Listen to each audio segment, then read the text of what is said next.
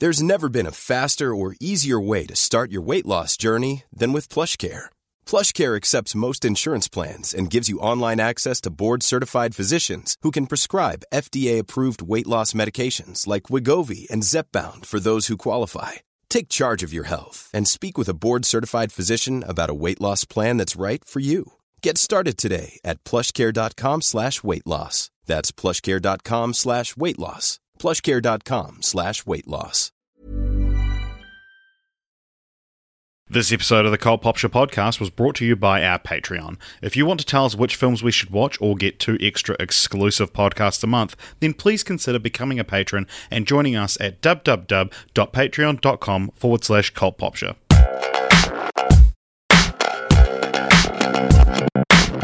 So this morning I was at work. I was scooting to work at like 4 a.m. kind of thing. And I like felt a little something and I was like, oh, that doesn't feel good, but I'm sure it'll be fine. And then I got to work, and I like to put my feet up when I get to work, and I did, and I was chatting to one of my mates, and then I felt this massive rip in my pants, and you know how like your crotch, when your like pants wear out, the crotch gets real thin. Yeah. It was like from there, but like across my right butt cheek, and so I was like, I couldn't walk around. So I just had to sit in my chair for like 4 hours until Jess woke up and brought me pants on her way to work. Well, you guys are so lucky to have each other. If that happened to me, I'd have to message like you, and you'd be like, "Can you please like what is the word, like fast track? Courier me some pants? I need some pants stat." Wow. That was a close one, dude. People might have seen your butt. I know. And I had a jersey that I like wrapped around my waist like like a lame grunge person. Yeah, hell yeah, dude. Kurt Cobain died to this day 25 years ago. And the day we're recording this, which is a week and a half before it's a wee while back. It's also Paul Rudd's 50th birthday. But we'll be talking more about Paul Rudd later on, because this is Film Franchise Fortnights on the Cult Popture podcast, and today it's part 2. We made it, baby. We're here. We're clear with what we're doing. Our intentions are clear. Yes, this is the MCU Phase 2, and that rhymes. I'm AJ. And I'm Richard, the guy who ripped his pants. Just a fool who went and ripped his pants. That's actually such a good song. Yeah, man. Of course. The music in SpongeBob is very good. Okay, yep. There's like a mental pathway whenever we start Film Franchise Fortnight's episode in my mind where it's like, okay, how do we get from like playful banter to talking about the franchise? And sometimes it's easy, and then sometimes we briefly mention SpongeBob, and then you mentioned a second SpongeBob thing. I go further down the SpongeBob rabbit hole. The deeper the rabbit hole gets, the harder it is to climb back out it into a perfect segue into the MCU, which you'd already brought up. So yeah, and then we went back to SpongeBob, but I'd like to just stay on SpongeBob for a moment. Sure, of course. The Krusty Krab pizza like medley. It's so good. I get that in my head all the time. Yeah. I like the part where he's like, the Krusty Krab pizza. Yeah, that's the bit. That's the bit. Here's the pizza for you and me. It's a good scene. And imagine if we did what we're doing now, but for the subject of this episode. That'd be good content, bro. That'd be such a good podcast. But you know what? We're just so stretched for content in this episode that I'm having to relive old SpongeBob episodes. Yeah. Like the Lost episode, which also has some good music in it. I'm convinced SpongeBob appears in a Marvel movie, but I can't remember what one. Like on the TV. Like he's in like War of the Worlds, I'm pretty sure. Yeah. They're watching on TV. However, Tony does call Ebony Maw Squidward in Infinity War, which is the payoff to phase the whole thing, and we're talking about phase 2. Okay. Nailed I love it. that Tony Stark knows who Squidward is. Yeah. What other SpongeBob characters do you think? I'm kidding. All right, no. Okay. The Marvel Cinematic Universe Phase 2. What films? So last week we did Phase 1, which was Iron Man, The Incredible Hulk, Iron Man 2, Thor, Captain America: the First Avenger, Shut Up, and the Avengers. Get off they the all podcast. teamed up. Yes, so then Phase 2 begins on Earth with Iron Man 3, and then we journey to Asgard in Thor the Dark World, and then we're back on Earth with Captain America the Winter Soldier, then we jettison out to space for Guardians of the Galaxy, and then back on Earth for Avengers Age of Ultron and Ant-Man? So I can't wait to talk about that one. He sounds like fun. Does the MCU count as one of our famed franchises where there's a sequel set in space? Maybe. Although I guess Thor would be the first one for that to count. Yeah. Although, like, Avengers does have a sequel, you know? Like, the first two are pretty grounded, and then the third one, although the first one he goes to space. Imagine if they called Avengers Infinity War Avengers in Space. Well, we're not here to talk about Avengers Infinity War. We're here to talk about Not yet. Iron Man 3 for now, and then we'll talk about the other films. So, this was directed by Shane Black, came out in 2013, and AJ, what did you think of this one, mate? What did I think of it? No, what did you think it got, and what's it about? Sorry, I jumped the gun. The James gun, as it were. Stop. Iron Man 3, it'd be around the same rating as like Iron Man 2, maybe. I don't think it's particularly up there in the Marvel annals of. I mean, they're all up there, but I'm gonna say like it doesn't crack 80. It'll be like high 70s. Right, so you reckon it doesn't crack 80? Yeah, it's 80. Fuck. So it's the 15th highest if you're going by Rotten Tomatoes ranking. And what's it about, my friend? Well, I've written down some synopses, and Iron Man 3 is the most complex of Phase 2's synopses. I don't know if it's the most complex film, but it was the hardest one to like convey all the pertinent information in a succinct way. So here's what I've written. After the events of the Avengers, Tony Stark now suffers from post-traumatic stress disorder during a national terrorism campaign on the United States led by the mysterious Mandarin. The Mandarin is also in cahoots with an old jilted fan of Stark's named Aldrich Killian. Is it Aldrich? I don't know. I think they say it both ways in the film. Wow. Let's say Aldrich. Okay. Aldrich. Who has been developing an experimental regenerative treatment called Extremis that allows recovery from crippling injuries, but will also explode the user if not handled properly. So that's like a spoiler-free. High stakes. Yeah. It's a spoiler-free kind of synopsis of the film. Okie dokie. So, this is probably the film I'm least excited to talk about. Okay. Because every time we talk about it, you're like, because I don't. There is a big issue with the film that a lot of people would point to.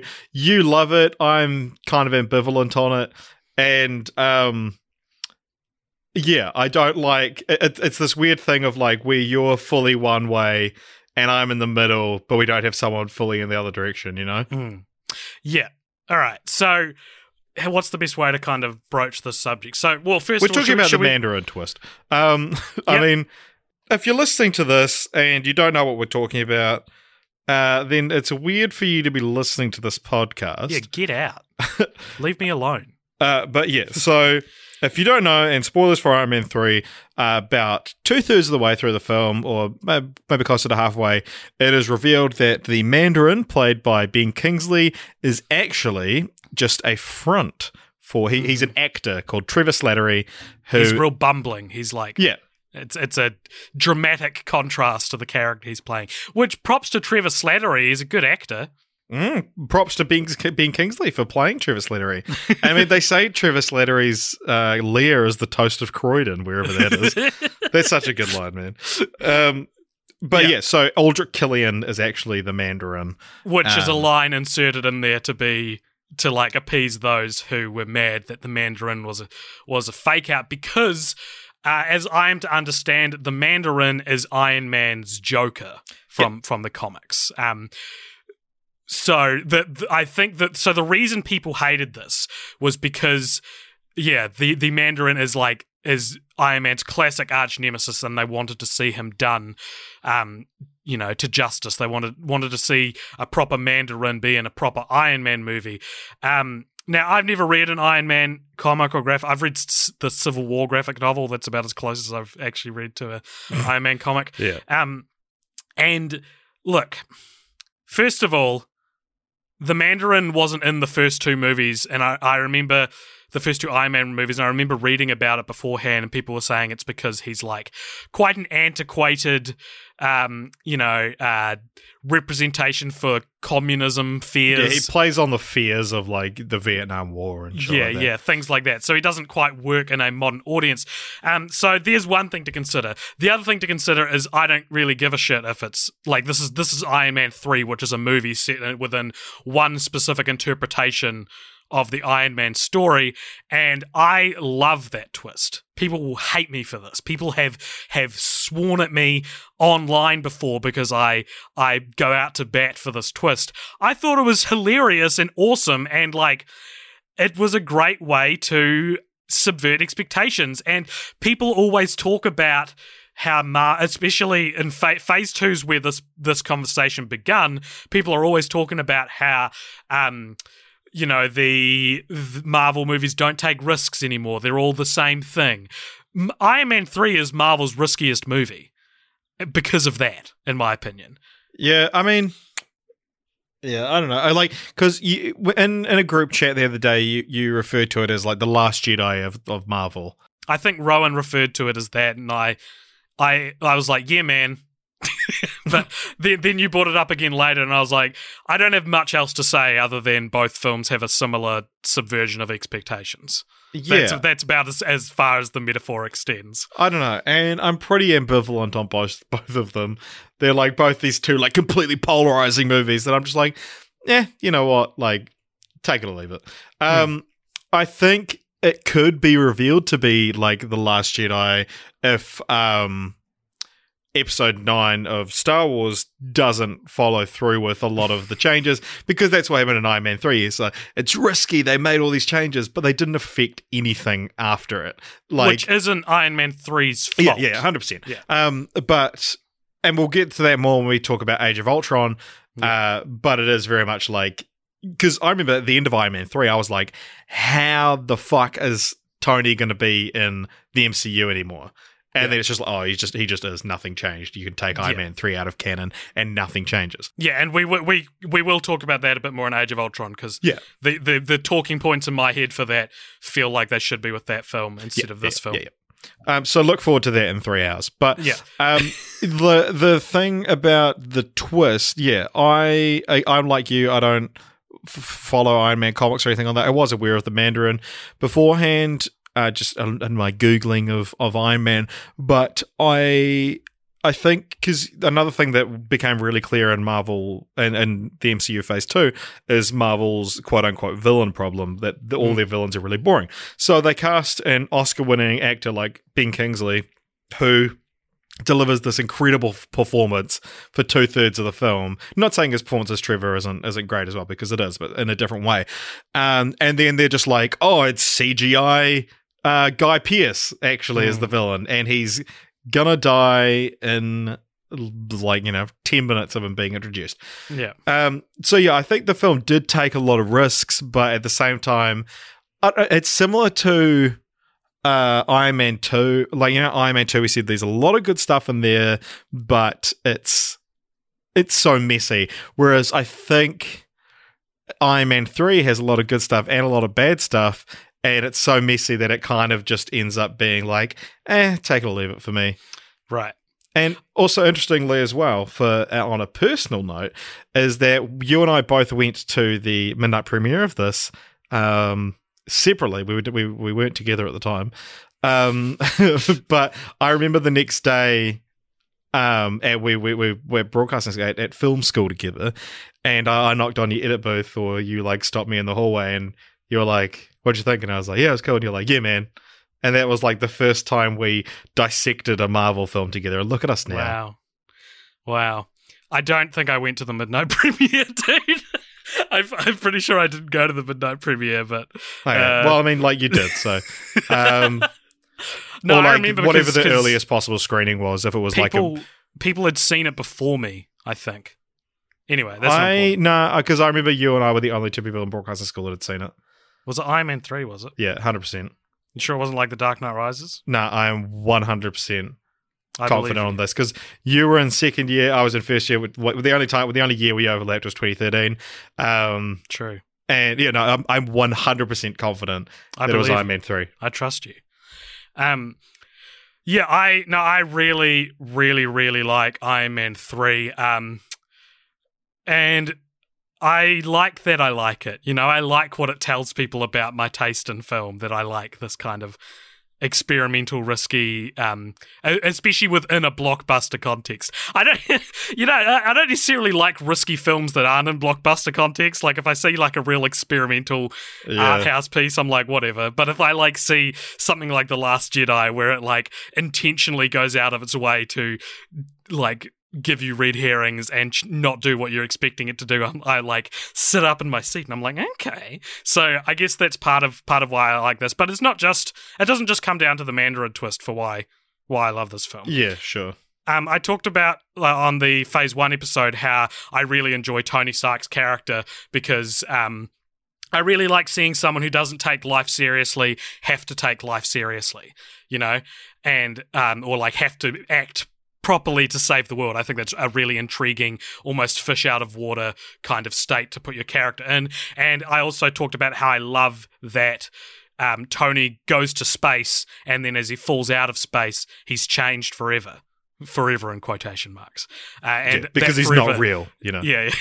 And that forever extends into Iron Man 3 and no further. So I really love the PTSD stuff. I love that he has panic attacks, because we're seeing a character who's so cocky, and I think I attribute a lot of this to Robert Downey Jr.'s acting, because he plays a character that I don't know if it'd be particularly hard for Robert Downey Jr. to tap into, right? But then to be playing a character who would hate for people to see him in this, when like Harley, the kid he shacks up with, like is that a bad term to use? I wouldn't use the term. he hangs out with a kid for a bit of it, and the kid sees him having a panic attack, or like when he's having a bad dream, and then one of the Iron Man suits nearly attacks Pepper, and he like wakes up and he's like, just let me catch my breath. And it's like, I really like seeing Tony Stark be vulnerable. It's real interesting, because it's like this facade has dropped. He's not being the cocky smartass that he is for most of the film, and I just think that makes him a really layered and interesting character. The thing I dislike the most about Iron Man 3 is actually probably the just mechanics of the extremist plot. That's the thing that to me, like something like Extremis is just like boring. You're just you're just taking boring kind of characters, CGIing them, and then I agree. I think, but what I'm saying, that is why, even though I have a more visceral reaction to Iron Man 3 than I do to Iron Man still ranks above it, because Iron Man is perfect. Yeah. Right. Whereas Iron Man 3, the B story and C story and the like emotional arcs are like wonderful, and in my opinion, some of the best character work the MCU has done. But the actual plotting is take it or leave it. Yeah. So, sorry, back to the twist. Mm-hmm. So Shane Black explained the concept of it being a twist like that, and I think getting where he's coming from is really cool. He basically explains that it's about what like fear is at the moment, and so what if you know, like, because he's meant to be this, like, big, huge, super terrorist. And then in the end, it's actually revealed that it's just a myth perpetuated by, like, It's fake a news. shared consciousness, essentially, which is kind of like tapping into the current political climate. You know, maybe it was a little bit before its time. Oh, shit. But Kevin Feige said it was a huge risk. He said, sometimes it's important to break tradition, even at the risk of alienating some purists. Yeah, I agree. So, yeah, that's interesting that they're quite happy to do that. And they do that again in Phase 3, but we'll talk about that when we get to it. But originally, it's been reported that originally the Mandarin twist would have revealed that it wasn't actually Aldrich Killian that was behind it all. It was a female, my goodness. possibly Rebecca Hall's character, I think. But Marvel said, no, people don't buy toys of females, so... Yuck. Yeah. Yuck, Marvel. That's gross. Yeah. I'm not surprised. I don't know if we'll talk about this much, but I am deeply uncomfortable that unless you count Guardians of the Galaxy, every Marvel movie is about a straight white male until Black Panther. Yeah. So many, and even Guardians of the Galaxy, the clear protagonist is a straight white male. Yeah. That makes me so and all the uncomfortable. villains until Ragnarok are straight white males. Yeah. Unless... Yeah. Well, I mean, you know, they're various colours, but they're all white. Yeah, and so that doesn't surprise me that Marvel would say something like that. Say what you want about the DC cinematic universe, but at least they did Wonder Woman as their third film. You know? But also it's like, you know, you're comparing doing the, like, one of the maybe 3 to 5 most popular, like, comic book characters of all time who's female, then, you know, having to kind of do, which is a bigger problem in Marvel. Yeah, that's what I was going to say. Is that's a more systematic issue that Marvel could have changed. It's not like Wonder Woman was a huge risk. No. When it's like, if you were to list DC characters, it's Superman, Batman, Wonder Woman, you know? No. And so, yeah, whereas Captain Marvel hasn't even always been a woman, you know? Yeah. So it's a bit more of a... but yeah, I mean, like, that is an issue with Marvel. I'm just saying that it's like, it's not necessarily risky to make a Wonder Woman film. No, I didn't mean it was risky. I'm saying the opposite. It shouldn't be a risky move. Oh, yeah, like, no. Marvel considers it a we're risky pro-woman on this podcast. So we talked about this last week as well. We have accounts on a website called Letterboxd, which lets you rank films. And about 6 months ago, I ranked my MCU films, and I did this with... reckless abandon of a bunch of movies that I'd seen, most of them only seen once. You posted it and were like, go ahead, challenge me on any of them. I'll fold immediately. Yeah, it's true though, right? It's just like I was that... the only ones I wouldn't fold on, I would say, would be the Avengers being my favorite Marvel movie. Like, that feels from my heart, you know what I mean? Right, like that feels like it's in my heart. But any other film you could challenge, like in my original ranking, my lowest one was Thor: The Dark World, and my second highest one was Thor: Ragnarok. And you could like argue with me that Thor: The Dark World is better than Thor: Ragnarok. Those are two very bad examples for this analogy. But my point being, like, I'm not precious or wasn't precious at all about where I ranked them. And the main one I would say, the main sort of thing I would say is that you were very anti-Cap originally. I was anti every character except Iron Man until like Phase 3. Okay, yeah, fair. I wasn't anti them. I just didn't care about them. I never saw any of their movies. The only other one I saw in the movies was Guardians of the Galaxy because I just didn't care about. Which you didn't like. Well, yeah, we'll talk more about that later. But yeah, so when we started doing our MCU rewatch, I have created a new ranking.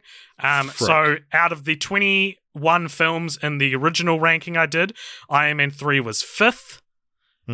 Which includes 2 films before, which we're not covering till Phase 3. And at the moment in my redo, Iron Man 3 is 3rd, but I don't expect my top 5 to change too much from my original ranking. Interesting. Yeah, so I've got it 3rd behind Iron Man 1 and The Avengers. So those are my top 3 Marvel movies at the moment. Interesting. Iron Man 3 for me, I have seen all of these films multiple times, so aside from maybe 1 or 2 positioning, I don't expect mine to change, but I've ranked Iron Man 3 12th. Nice. And if you sort by average rating on Letterboxd, it comes in at 17th. Too low. Imagine if you agreed vehemently with that. You put it 15th. Like 17's too low. Just 15th. 15th at least.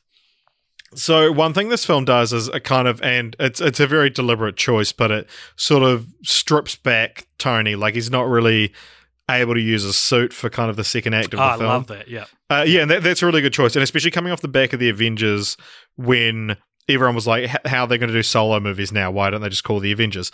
And that's a deliberate choice to answer that question, I guess. Why can't he call the Avengers? Because, you know, his suit's down and his only phone was in it.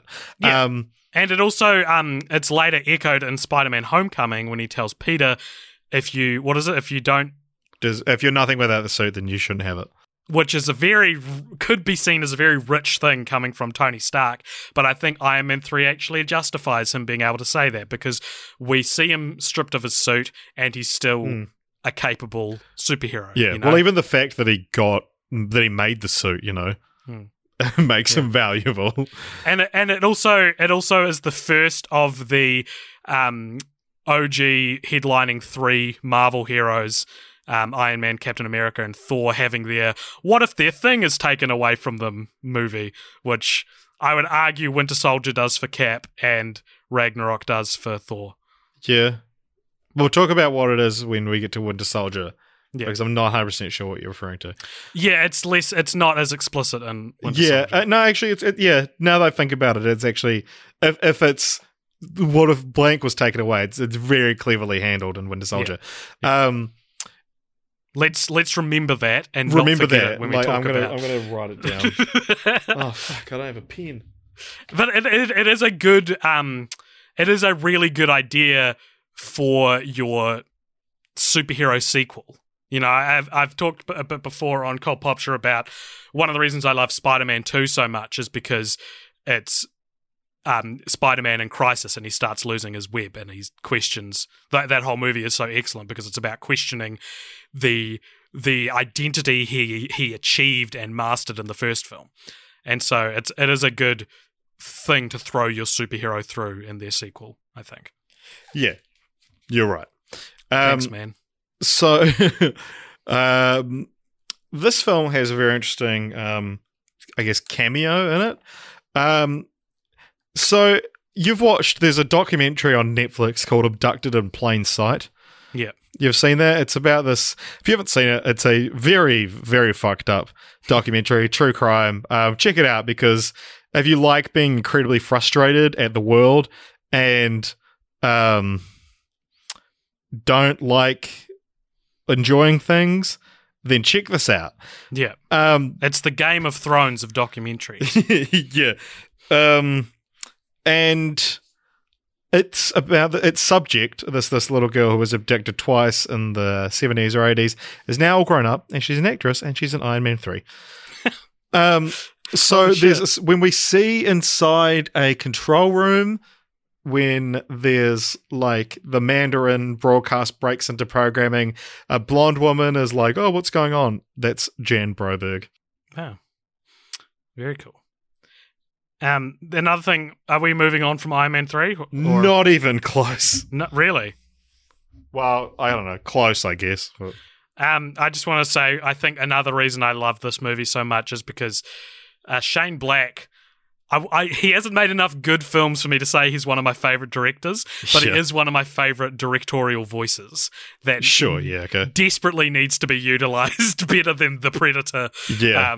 So I love Kiss Kiss Bang Bang. It's one of my favorite movies. So does Robert Downey Jr., and that's why when Jon Favreau stepped aside, he said, bring him in, and everyone sort of agreed that Shane Black is the only director that they'd be comfortable taking over Jon Favreau, you know, because they were like, Jon Favreau is Iron Man. They're like, well, actually, you know, Shane would do a pretty good job.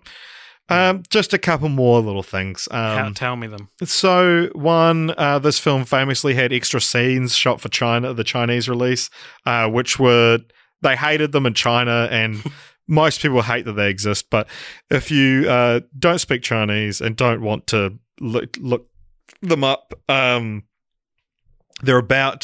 all about the surgeon who removes the arc reactor from his chest at the end of the film, who's Chinese, and there's a woman in these scenes played by Fan Bingbing, who is that Chinese actress who went missing, and there was a whole big thing. I kept on seeing it. I read it, but she was in Iron Man 3. Technically, she's part of the MCU. She's part of our missing or murdered actors in movies that we've watched on this podcast. She's back club. now. Oh, okay. Yeah, and this film has the two people that we're missing and then returned. Who's the other one? Jan Broberg from Abducted in Plain Sight. Oh, of course. Just talked about it. So it's all about, because it's glossed over in the film. He's just like, oh, actually, you know what? I'm going to get my arc reactor taken out, even though we established I couldn't do that. And then he just does it. It's very easy. But turns out this one Chinese surgeon is actually the only person in the entire world that could do it. Oh, so it's necessary for the plot. It's just if you want to just see this surgeon go about his daily life for like 4 minutes, then it's necessary in the plot. It could be a line of dialogue, you know? Yeah. It'd be hard to incorporate a character like that from earlier in the movie and make him relevant the whole way through so that he can save Iron Man at the end. Yeah, exactly. This also the original final line. You like symmetry and dialogue and stuff. The original final line for this film was "I am Tony Stark," whereas now it's "I am Iron Man," which is the same as the last line from the first film. What do you think of "I am Tony Stark"? That's all right, because the movie, the Iron Man 3. If you didn't know what was to come in the MCU, as we've talked about a little bit already, and as we'll talk about again, you would be forgiven for thinking this was Tony Stark's swan song, his bowing out of the series. When I first saw it, I thought that's what it was, you know. And I think there was sort of, I don't know, contract disputes, or like it wasn't 100% that he was returning after this. Well, they certainly leaned into that possibility, didn't they? I quite like I am Tony Stark in that kind of sense, but I also like I am Iron Man just for its symmetry. But what I think it would have been better if and I think this is what the line is a reference to, is if he said, "You know who I am," because at the start of the movie he has that written on a name tag, and that's kind of like a, you know, it's this cocky kind of thing that totally suits the character. You know who I am, you know, and he says it a few times towards the beginning. And so I think when he says I am Iron Man, I think that's an answer to you know who I am. Interesting. I've always kind of felt like that. Cool. But there is an argument that I am Tony Stark versus I am Iron Man is what we're saying about the suit versus the man thing. Well, he is Iron Man. He'll always be Iron even Man. without the suit, he's Iron Man. Or like I am Tony Stark is like I'm a superhero even without the suit. Yeah, well, you can look at it either way, I guess. Yeah, but apparently they wanted to like improve the like mystical qualities of it. Interesting. Now, a fun little thing that we can play along. This is my last note about Iron Man 3. Fun little thing that we can play along. And actually, I'll do that later on. One fun little thing that we can play along with. I'm excited to play along with it, dude. You've been teasing it. I've been hyping it up for seconds now. Yeah. Is that in every film in Phase 2, a character loses an arm. In reference to, in the second film of the original Star Wars trilogy, Luke Skywalker loses an arm or a hand. So do you remember what it is in this film? Yeah, it's one of the... every time I go to say Extremis, I nearly say Existenz, which is that Jude Law virtual reality video game movie. It's one of the Extremis soldiers. Right? Killian loses it is his arm. Killian, Yeah. In the final battle. But yeah, I think it might actually happen earlier as well. Speaking of Jude Law, he almost played Aldrich Killian. So good. They look the same. Yeah. they have the same type.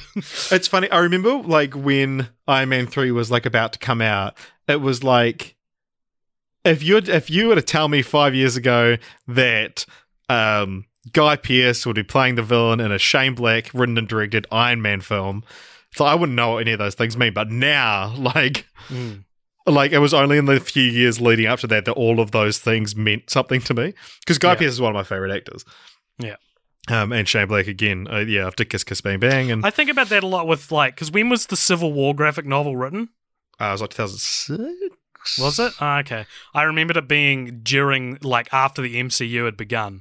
and I always thought that was an interesting thing that the MCU was now adapting something that came into existence after it had started its birth. Well, the lineup of Guardians of the Galaxy that was adapted for the film only started in 2008. Wow, okay. So there you go. There you go. So next we have Thor: The Dark World. One more thing about Iron Man 3. Yes. Another thing I don't like about it. Okay. I don't like that the president's a main character, or that he's like very important to the climax of it. Right, okay. I just don't think it's cool when the president's a main character. Okay. No, I'll probably cut that part out. All right, go on. So Thor: The Dark World was directed by Alan Taylor. That also came out in 2013. What has Alan Taylor done? Game of Thrones. He was a TV director. So this was the height of their gun for hire kind of grab anyone who's ever directed anything. Damn, we missed our window. I know. Yeah, so I mean, now's as good a time as it. No, actually, we'll save it. We'll save the original director for just a moment. Okay. AJ, can you just tell us what this is about? Yep. Thor: The Dark World. This is very, very slightly adapted just from what Wikipedia says. I think I added one sentence. Nice. Thor teams up with Loki to save the 9 realms from the Dark Elves, led by the vengeful Malekith, who intends to plunge the universe into darkness using a weapon known as the Ether. And the Ether is like a floaty liquid cloud thing. But is that what all it appears to be? I know it's an Infinity Stone, but I don't know what Infinity Stone it is. It's the Reality Stone. Okay. So what does the Reality Stone do? Reality can be whatever I want. Wow. And is that emphasized with the ether being used? This could have been a real fun movie if they'd leaned into the reality altering. Yeah, well, I think around this time when they were like, we're setting up the Infinity Stones, and they weren't quite sure how powerful to make them, because like in the comics is like the reality gem in the comics gives you complete control over reality. Time gives you complete control over time. And so they were like, we actually have to nerf or make them a little bit weaker in the movies, otherwise it's just too OP. And whereas which kind of sets up. Did you just use an up Overwatch reference? What? Nerf? That's not Overwatch, isn't it? No, I've only ever heard it in the context of Overwatch. Oh, really? No, it's a reference to Nerf guns. Oh. Because Nerf guns aren't as powerful as real guns. Well, yeah, I think they made Nerf guns weaker. That's such an understatement. What? Nerf guns aren't as powerful as real guns. The first established use of the term was in Ultima Online, as a reference to the Nerf brand of toys, whose bullets are soft and least likely to cause serious injury. Interesting. Very good. Okay, anyway, so they weren't sure how strong to make them, and I think they probably made the right choice.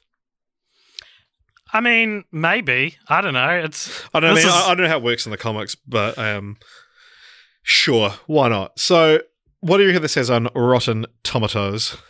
This has got to be the lowest one of them all, right? It is the lowest one of them all, but what do you think it's sitting on? Like 60? 60 what? 9. Too high, damn it. Oh, it is too high. 66. Yeah. And it is the lowest rated of the MCU. While this was the lowest rated in my original MCU ranking, now it's number 1. No, now it's second to lowest. I put it above The Incredible Hulk and the original Thor. Which is interesting, because The Incredible Hulk is on your list of films that you love but everyone hates, and now it's the lowest rated in the MCU. That list is like relative to how much I love it to relative to how much everyone hates it. Yeah, because it's called like AJ's most loved films that everyone hates or something like that, and it's got like that and Iron Man 2 on it, and I was like, you would not go out to bat for these films. I would for Iron Man 2. No, I quite like it. Incredible Hulk occupies the same space in my mind as something like Space Jam. Well, not my but you mind. hate it. I hate Space Jam, but I dislike Space Jam, but other people insist Space Jam's a good movie and it's not. And Incredible Hulk's like that for me, where it was one of the only MCU films I saw multiple times, and I like it, but I can objectively see that it's not as focused as something like Thor: The Dark World, and I just thought it was a minor improvement on Thor. Like, those bottom three are very, like, I don't, again, you could convince me Thor's better than Thor: The Dark World, but I just thought it had slightly more stuff, slightly more going for it. Sure. I'm not passionate. Yeah. I ranked this 21st out of 21. Letterboxd, if you rank by average rating, ranks at 20th, so second to last. What's last? I believe Incredible Hulk. Oh, yeah. So this film had a pretty troubled production. It's hard to find a director at first, but then their answers were prayed. They prayed for answers and they got them. When Patty Jenkins signed on, Patty Jenkins, who had only directed one film at that time, that was Monster. She's now directed two because she directed Wonder Woman. However, she left the project eventually. She's referred to, hers would have, I think, focused more on the Romeo and Juliet kind of love story, the forbidden love between Thor and Jane, and instead we got this. I remember reading a statement about her leaving. Do you have that written down? No, but if you want to say it from memory, go for it. It was something like she basically, one of the reasons she left was because she didn't want the first woman-directed Marvel movie to be about a love story. Yeah, she was like, it's so typical, and it's so, it would be a disservice to woman directors everywhere to make this. Yeah, and good on her for making that call. I'm sure it was a big call to make. But I also think the Romeo and Juliet aspect of the first two Thor movies is very, very forced. And it wants us to think it's Romeo and Juliet, but it's Natalie actually Portman, more like Nomeo and Juliet because it sucks. Well, no, Romeo's all good. It's the Juliet that... I'm saying the movie Nomeo and Juliet sucks. I'm not saying... Oh, okay. I'm not just making up a word. I thought you were making a portmanteau of No and Romeo. Nice. I wasn't, but very nice. Romeo and Juliet? There you go. Oh, yeah, good. Natalie Portman, that's who we talked about last week, does not want to be in these films. And while she at least showed up for the first Thor movie, her acting ability didn't show up for the second. And she's unconscious for a lot of this film. And I actually thought that Kat Dennings' Darcy had the lion's share of that. Of what Natalie Portman's role or Jane Foster's role in the story should have been. Yeah. Okay. I somewhat agree. Yeah. But not completely, and here's why.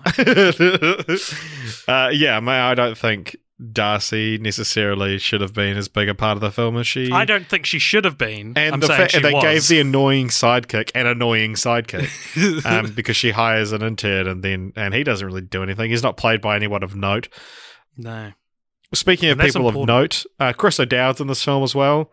And you'll be forgiven for forgetting that because Chris O'Dowd forgot. There's an interview with him after Infinity War where someone's like, "Oh, I do just want to bring up the Marvel Cinematic Universe, the fate of the fan favorite character Richard," and he's like, "What?" He's like, "Oh, I'm in those." Is this our first franchise in which a character in one film has been named Richard and a character in another film has been named Alexander, which is my real name? Who's Alexander? Oh, Alexander's the bad guy in Captain America. Yeah. I can't remember his last name. Alexander Pierce. Yeah. Okay. Alexander Penis. That's your full name. So what do we have to say about this film? Despite all its flaws, and I mean, it's just like the film's just it's very. If you're describing what you don't like about Marvel, you're describing this film. Hell yeah, dude! What a great way to put it. So this is what I feel is the this was the first film where it wasn't the first film that had this, but it was the first film where it's not the first film. Don't get me wrong. This wasn't the first film in the MCU that did this, but it was the first film where someone brought it up, where they were like, "Man, they really wasted the talent they used for the villain in this film, didn't they? Like you could say the same thing about previous Marvel movies, especially like, I don't know, Guy Pearce in Iron Man 3 or whatever. But yeah, Christopher Eccleston, who's a fantastic actor, was cast as Malekith and has one of the most unnotable, uninteresting. Oh, he's the worst villain Marvel's done. Yeah. And again, it's if you complain about the villains and why they suck, you're describing this one to a T.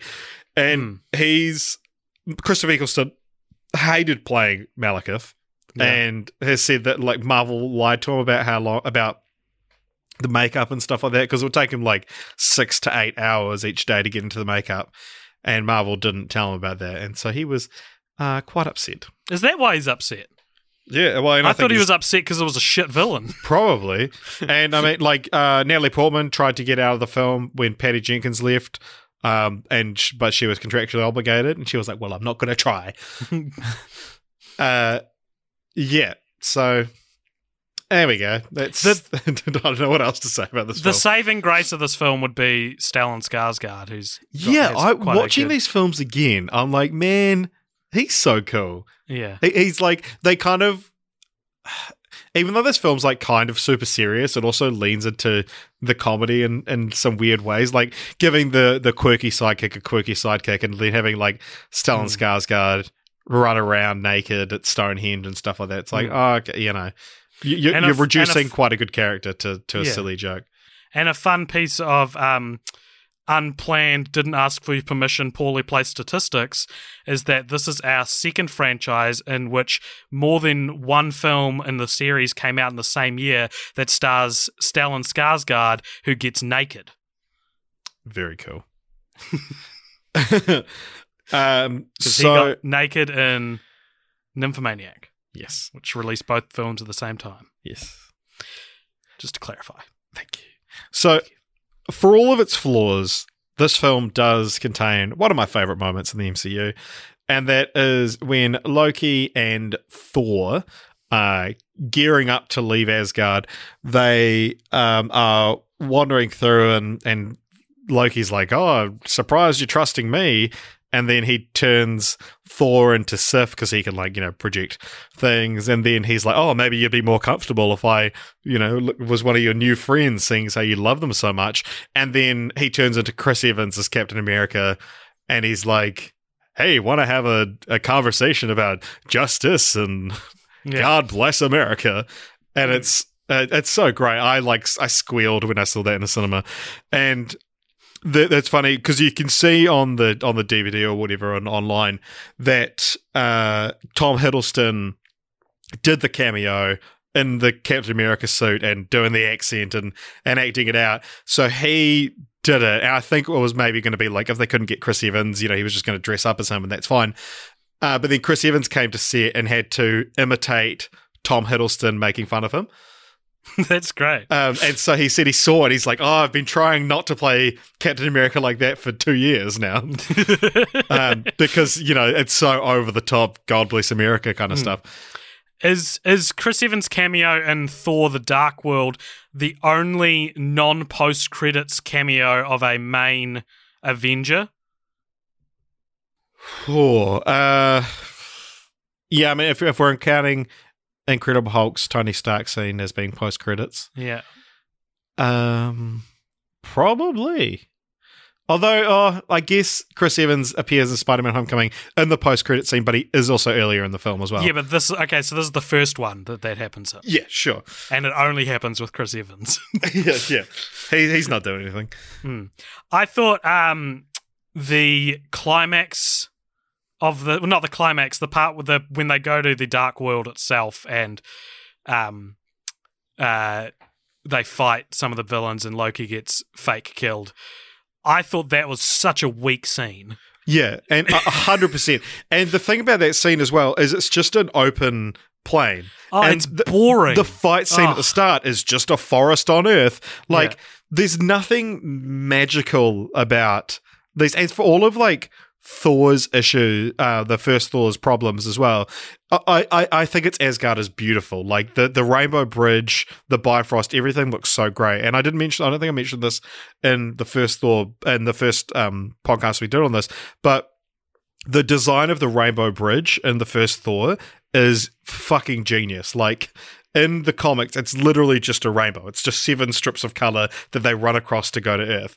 And the redesign of that into this, like, crystally kind of multicolored, beautiful thing, which was, you know, an idea that came from the first Thor and stuck around, is genius. It looks so good. I love the way the Rainbow Bridge looks in the films. Yeah. Yeah. I do want to talk about quickly. I mentioned that I squealed in the cinema when I saw Cap show up, and I've got a bit of a funny story about the first time I saw For the Dark World. This better be fucking hilarious, dude.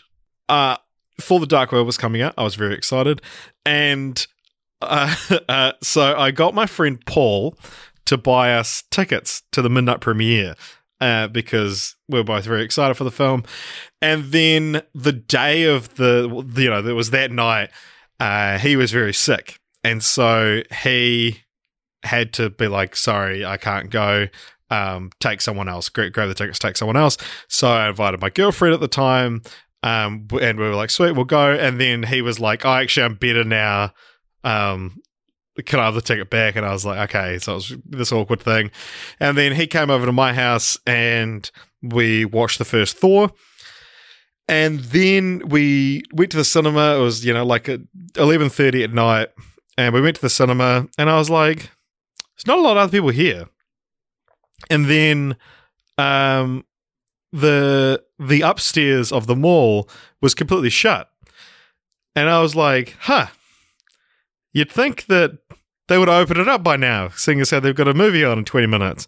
And there was someone vacuuming, and we were like, hey, we're here for like the midnight screen. She was like, what? No. And I was like, Paul, can I see those tickets? And I looked at it, and it said, Thor the Dark World, 12 p.m. Which, of course, as anyone who has passed primary school would know, that's midday. 12 a.m. or 12:01 a.m. as the midnight screenings were always scheduled for is midnight. Then we were like, oh fuck, well let's gun it to another mall and go to one of their midnight screenings, because the mall that we booked for just didn't happen to be doing midnight screenings. And then we wouldn't have been able to get there in time, and I think they'd sold out, so we went home. And I didn't go to a midnight screening. And that was better than what the movie turned out to be when you did see it. If we're talking about first experiences seeing this movie, this is a real good segue into Captain America Winter Soldier. Tim Miller directed the prologue of Thor the Dark World. Okay. I just wanted to get that out there before we move on. Yeah. And also, Chris Hemsworth grew out his actual hair. That's why his hair looks better in this film. Oh, cool. And also, the loss of an arm in this film is Loki cuts off Thor's arm. So, talking of first time seeing the films. Yes. I saw Thor the Dark World and Captain America the Winter Soldier for the first and only time until this podcast, about a day before Avengers Age of Ultron hit cinemas, which I really wanted to see because I loved the Avengers. And yeah, I watched this with two. They won't be listening, so I can say this about them. Actually, they might be listening. I think the two fucking worst people. It's not a mean thing. This is seriously like two of the most cynical people I know is what I was going to say. So not necessarily a bad thing or a thing they would disagree with being called. So we got out, I think we rented Thor the Dark World and Captain America the Winter Soldier from like the vestiges of a video shop near our house that were Video Easy that was closing down. And we watched them all in the same night. Talked all the way, watched them both in the same night, talked all the way through them, made fun of them, didn't give them the... I'm ashamed to say we didn't give the films the attention that every film deserves if you're watching it. And so my memory of Thor the Dark World was somewhat accurate that it was like another Thor movie that I had to sit through to get context for an Avengers movie, and Captain America the Winter Soldier was another Captain America movie that I had to sit through to get context for the new movie. And it's just funny, I guess, that that is my opinion on Thor the Dark World hasn't changed much since that last viewing, but my view of Captain America the Winter Soldier was it is a lot different to what it is now. Because the amount of times I've heard you say, like, I don't see what the big deal is about Captain America the Winter Soldier. I've never said that. It's zero.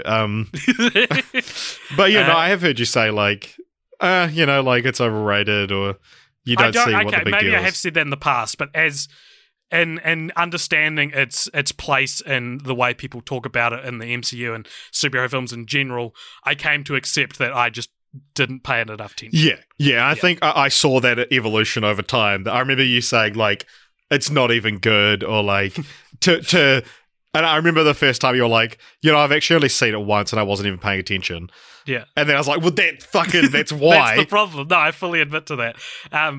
But in my defense, people didn't, at least in my circles, I'm sure they did. I'm sure. At least in my defense, I'm sure I'm wrong in saying this. I at least feel like no one talked about the Winter Soldier being the best one until after Age of Ultron.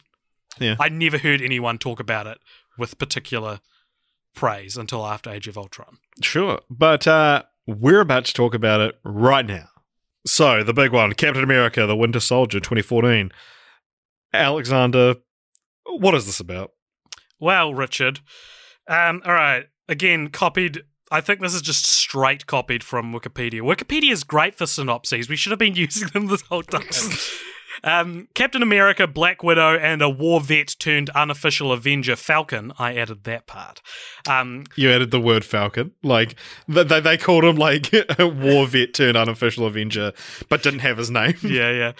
They joined forces to uncover a conspiracy within S.H.I.E.L.D., which is the... Have we talked about S.H.I.E.L.D. enough? S.H.I.E.L.D.'s like the agency that creates the Avengers. Yeah, the branch of the government that... Yeah. Yeah. So they uncover a conspiracy within S.H.I.E.L.D. while facing a mysterious assassin known as the Winter Soldier. Very Winter nice. does not have an H in it, and therefore did not need to be pronounced like that. So this is directed by Anthony and Joe Russo, or affectionately known as the Russo brothers. This is the first one? This is their first one. The first wow, foray. what a momentous... It is. thing. And so the directors they had their pick of whoever. They narrowed down to the Russo brothers, George Nolfi, who directed The Adjustment Bureau, and F. Gary Gray, who did Fate of the Furious recently, but he pulled out of the running to do Straight Outta Compton. Straight Outta Compton's a good movie. So the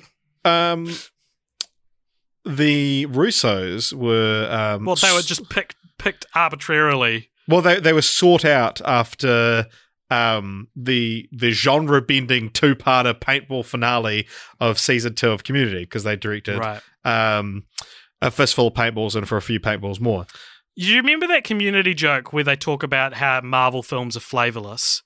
Yeah. Is that because they have ties to the Marvel franchise? Yeah, it's like ribbing your mates kind of thing. I never. Because I'm pretty sure they specifically reference this movie. Right. Or like the Russo brothers. Or like there's something that's very much like, we're all in on the joke kind of thing. Yeah.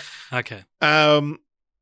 So this movie, what do you think it has on RT? 98. Too high. 90. Knew it as I said it. 90. 90, yep. and it's the 8th highest. So you got the numbers right. It's only the 8th highest. Yep. Really? In terms of Rotten Tomatoes, yeah. Wow. I ranked originally, on my original Cinematic Universe ranking before I'd seen it again, I ranked it 11th, which, judging by the feedback I got for this list, was my most controversial placing, putting this 11th. But I mean, 8th isn't that much higher than 11th. Is that what it is now? No, but 8th is where Oh, yeah, sure. Now it is ranked 4th. So, Avengers, Iron Man 3, Captain America, The Winter Soldier. Its relationship in my mind with Iron Man 3 is, if you're angry that I put it behind Iron Man 3, it's very much like a a decision Personally, from yeah. my heart, not a Yeah. decision from my head. Yeah, you were Right? talking about this last night, that you were like, Winter Soldier probably is better. Yeah, it probably is, and it's more clean. It's certainly a more perfect film. Iron Man 3 just has a place in my heart, I think. But I guess more of a place in my heart than the Incredible Hulk, with which this same thought process and logic did not apply.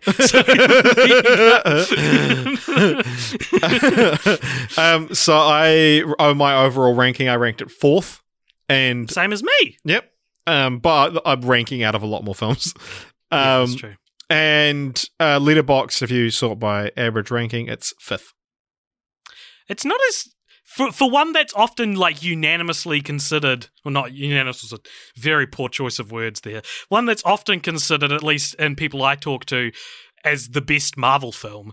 It's not. It doesn't really reflect that with its online or review or clout. Yeah. Well, do you want me to tell you once I tell you what's above it, it's like, oh, okay. Oh, I know, it'll be Infinity War. Yeah, so Infinity War's 1. Spoilers for Phase 3 of this podcast. Infinity War's number 1, Guardians, Thor, Ragnarok, Black Panther. So Guardians is the only other one that's like, oh, wow. But the other 3 are very much like, there was a huge campaign to rank this 5 stars, you know? And also, Letterboxd is more popular. Like, it's getting more popular, so films that come out later are often weighted higher. So, yeah. Captain America Winter Soldier, this was one that I saw and was like, cool. I wasn't excited for a new Captain America movie. I liked the first one, I still defend it, but I was like, oh, the one after this is Guardians of the Galaxy. I'm so excited to see that. I can't wait to get to Age of Ultron. So this was very much a stepping stone. Russo's didn't excite me. And then I saw it and I was like, this is pretty good. And then a couple months later, I was like, fuck, that movie was real good. Yeah. You know, like it's one of those ones that at the time I was just like, yep, cool, tick to the box. But then the more I think about it, the more I was like, man, that actually really was a really cool film. And then thinking about it in the years since then, I'm like, man, that is actually such a good film. And then watching it the other night, I remember because I was so like, AJ, you need to watch this and you need to like fully get in the world of it and fully accept that it is one of the best ones. And then watching it again, I was like, man, this is actually way better than I remember. And it's like, I remember it being real good. Well, how do you think I feel? Terrible. You must feel like an idiot. This went up, 6 spaces or something like that in my rank? I mean, more films. But I think one of the things that's standing against it is Iron Man 3, Thor the Dark World, and this film. Their posters all have the same colour palette of like desaturated dark green. Yeah, and that's where we start to get into that issue that everyone complains about with Marvel and stuff like that. But yeah, for what's considered by many to be the best MCU film, it is smack bang in the middle of Marvel's like kind of darkest or like least positively reviewed, I want to say phase, but not referring to the phases themselves. Yeah, because I think it goes beyond phase 2. Yeah, sure. Malaise. The malaise phase. But yeah, it is the gas leak phase. The little community reference. Yeah, so this introduced the Russos into the world of the Avengers, the Marvel Cinematic Universe, and boy, are they here to stay until they're not doing anything after Endgame. They kind of usurped Joss Whedon, really. And we'll talk about that more probably when we get to Age of Ultron or Infinity War. At some point, I'm sure we'll fucking talk about it. Yeah. There's like 9 hours left of podcast about this. So the thing that's so good about Captain America, the Winter Soldier, I think I was watching it and it reminded me of Watchmen. It feels like it's the Watchmen of the MCU because it's one of the only ones that really disrupts the foundations of the series. Yeah. Like we talked about how Iron Man 3 is risky Iron Man 3 is risky in a more obtrusive and in your face way with its villain. Captain America the Winter Soldier is risky in the sense that it's like it's foundational risk. It's stuff that changes everything before it and everything after it. Yeah. Because you find out basically that all of S.H.I.E.L.D. is corrupt. Which is real cool. And the basically just the fact that it's like validating a conspiracy theory people have about real government, you know, and I thought it was real smart. I really loved how it kind of becomes a buddy cop movie between Cap and Black Widow. I thought their chemistry was really good, and I'm glad they didn't get together, even though they're the two most attractive people on the planet, and didn't, the flirtatiousness between them is like utilized at some point when they're trying to blend in. They like kiss on the escalator, and then they have a fun conversation later on about how she asked him if she was his first kiss since the 40s, which all that stuff I really dig, like, learning, especially someone like Black Widow, who, having only seen these films once, I had very little memory of her character, like in terms of her personality. So it's cool to see her having a bit more fun and personality in her characterization. So yeah, I really liked that. That's probably my favorite thing about it. Yeah. Both those things, the conspiracy theory plot and the dynamic. I'd say the one thing where I thought, okay, this is what separates it from being a like renowned conspiracy thriller to a superhero conspiracy thriller, is when they find it like a computer station and like the digitization of Toby Jones's character. What's his name? Adam Zola.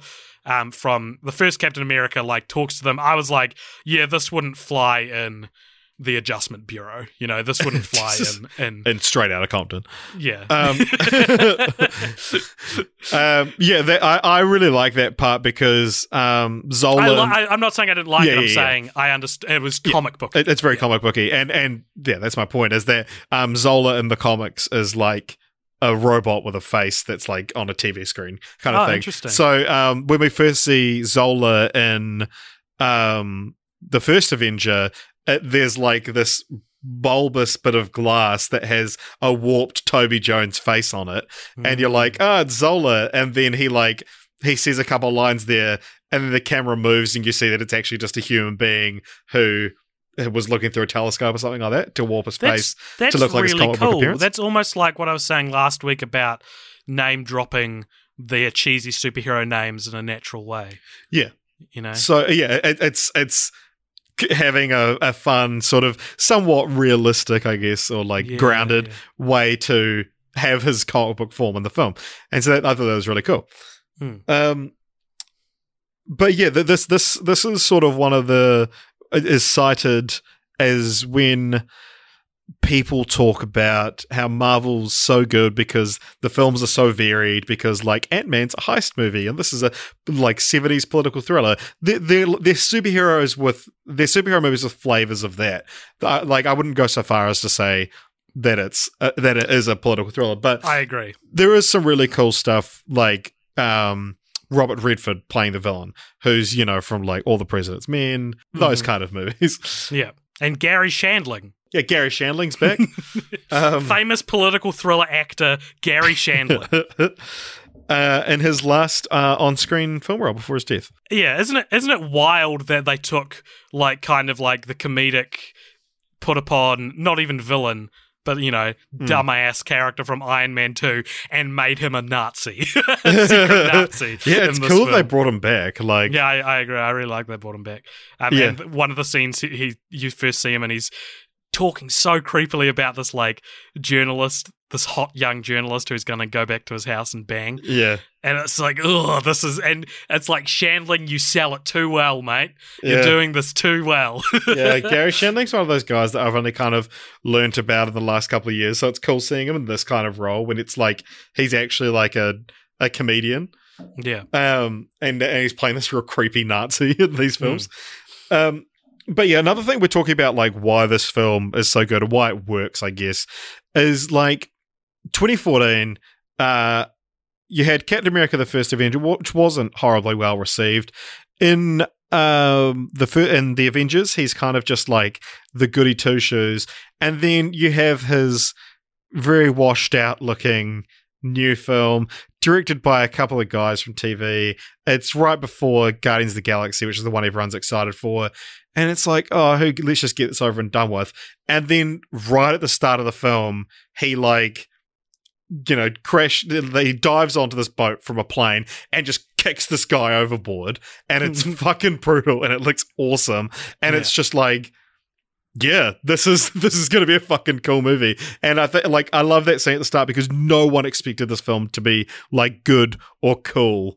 Because like Captain America isn't really cool. He's kind of a dweeb. But this film specifically made him a great character. And rewatching the films, even going back to the first Avenger, I'm like, man, he's actually one of, if not my favorite characters. Because I think, I think what's so special about this film as well is that Captain America as a moniker for the character goes from being its kind of origins in World War II propaganda to now quite a cynical and sad moniker. Like, what is America? You know, like it's America is these shadow governments and these conspiracies, and he's the captain. You know, and so I think people have talked about that a bit, but it doesn't really come up in the film. But I think and maybe it's more implicit in Civil War, I can't remember, but there's a sadness in being called Captain America and being the character he is. And he goes through. Like we talked about Iron Man being minus the whatever, and then Ragnarok obviously is Thor minus the hammer. There we go. The Winter Soldier is kind of like minus government or minus order, I guess. Yeah, and he does lose his shield and costume for somewhat. Does he lose his shield? He loses his costume. He's not really. Yeah, he can't. He's in mufti for a lot of it, and my point being, that's what it's actually called. I don't know why you're laughing. just referring to as being in mufti. What if someone's not wearing a uniform? They're in mufti. It's nothing to do with the school. Yeah, no, it's just funny. Captain America bought in $2 for Mufti Day, gold coin donation. My point being is, like, it's not as explicit as Thor Ragnarok or Iron Man 3 in taking away the costume, but it is there, and it is taking away the government. It's taking away America from him. He's now an American fugitive. Because he talks about, he mentions in the film that it's like, the world's at war, and then he gets put on ice, and he wakes up and he's told that they won, but did they really? Yeah. Like, what did we actually win? Yeah. And it's kind of like, and it's kind of touched on again in Age of Ultron when we see like his worst fear is that the war is over. And so I love and I wish kind of it was explored more on the films that Captain America needs war to feel important and to like feel like he has a purpose. And that's such an interesting character flaw, I guess, that like, you know, like needing war and like not feeling a purpose when there's no one to fight, when he's such like a do-good kind of character, but he's inherently violent in his nature. We haven't talked about the Winter Soldier at all, like the character. So the Winter Soldier is spoilers for the Winter Soldier and every following film. And every film by Marvel. Like so the Winter Soldier is Lieutenant James Buchanan Barnes, who is Cap's best friend from the first film, who tragically died when he fell from a train. But he didn't die. He just lost his arm, Hey, come on. So that's the arm loss for this film, and came back as the Winter Soldier. He's been brainwashed, has had his memory wiped, and so Cap has this kind of, you know, this thing of like, once he finds out who it is, he doesn't want to fight him anymore. You know, understandably, I wouldn't want to fight you. Actually, no, I love fighting. I would beat the shit out of fucking. Hell yeah, dude. So that is like a really interesting thing. And I remember when the trailer for Winter Soldier came out, I was talking to someone at broadcasting school about, and I was like, oh, it looks pretty cool, eh? And he was like, yeah, but like, I don't know, it just looks so like inconsequential because like the Winter Soldier's like nobody, it's just some guy, so like who cares? And I was like, oh, you sweet summer child. Yeah, I mean, I was like, what a weirdly specific you know, complaint. Yeah, it's almost like you know, couldn't be more wrong. Yeah, it's like he knew what it was and was setting up a sentence to prove himself wrong. Yeah, but it is quite cool. The character of the Winter Soldier as well is quite interesting because essentially for decades in comics, like there was the three characters you can't bring back. were Spider-Man's parents, Uncle Ben from Spider-Man, Bruce Wayne's parents from Batman, and Bucky Barnes. So, like, he was dead for, like, 50, 60 years or something like that. Yeah. But the character was sort of brought back because just some kid grew up really liking the character of Bucky Barnes, and then his whole life wanted to become a comic book writer, and then finally got that opportunity and thought, I'm going to bring back my old pal Bucky Barnes. And it was very well received. The Winter Soldier's considered, people love that character in the comics. It's such an interesting character to feel like you need to bring back. I wonder what it was about Bucky Barnes that this dude loved in this original incarnation. Yeah. A few little Easter eggs in this film. So one, I remember being the only person in the cinema that laughed at this. And I wonder if you picked up on it. Did you pick up on any little fun little Easter eggs into the film? Yep, but you tell me them and I'll confirm that I knew them. just give me one. A missing person shows up in this film. Ah, you're right. No, you're not. So Nick Fury, quote unquote, dies in this film, and then turns out he's not dead. But he does continue to fake his own death, and we see his tombstone at the end of the film. Do you remember what it says on the tombstone? I don't. What's it say? It says, Nick Fury, and then it says, in quotation marks, the path of the righteous man, ... Ezekiel 25:17. That's amazing. Yeah. So that is so the fictional Bible verse that Samuel Jackson's character quotes a few times in Pulp Fiction, and it's only up for a brief second kind of thing. And in the cinema, I was like, and then I tap the shoulder of the person. I was like, oh, you won't get it. I like the fact that the fictional Bible verse is canon in the MCU. Yeah. Yeah, so as Pulp Fiction set in the same universe as the Winter Soldier. And the other little fun Easter egg for you is, so there's the Captain America exhibit that he goes to, and Gary Sinise, Lieutenant Dan himself, is the voice of the exhibit. He's the announcer. So, well, I'll be a son of a gun. Oh my gosh, a son of a James Gunn.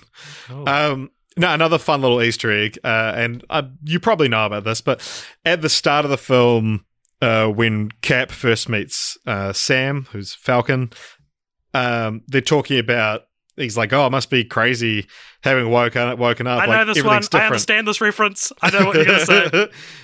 Yeah, and he says, oh, food's better, the internet's great, been catching up, and then he says, Marvin Gaye, Trouble Man soundtrack, check it out, and he says, I'll add it to the list. Which is a weird piece of pop culture to love. I've never even heard of that song before. Is it a song or an album? It's an album, Trouble Man. Well, I mean, and the song Trouble Man appears later in the film.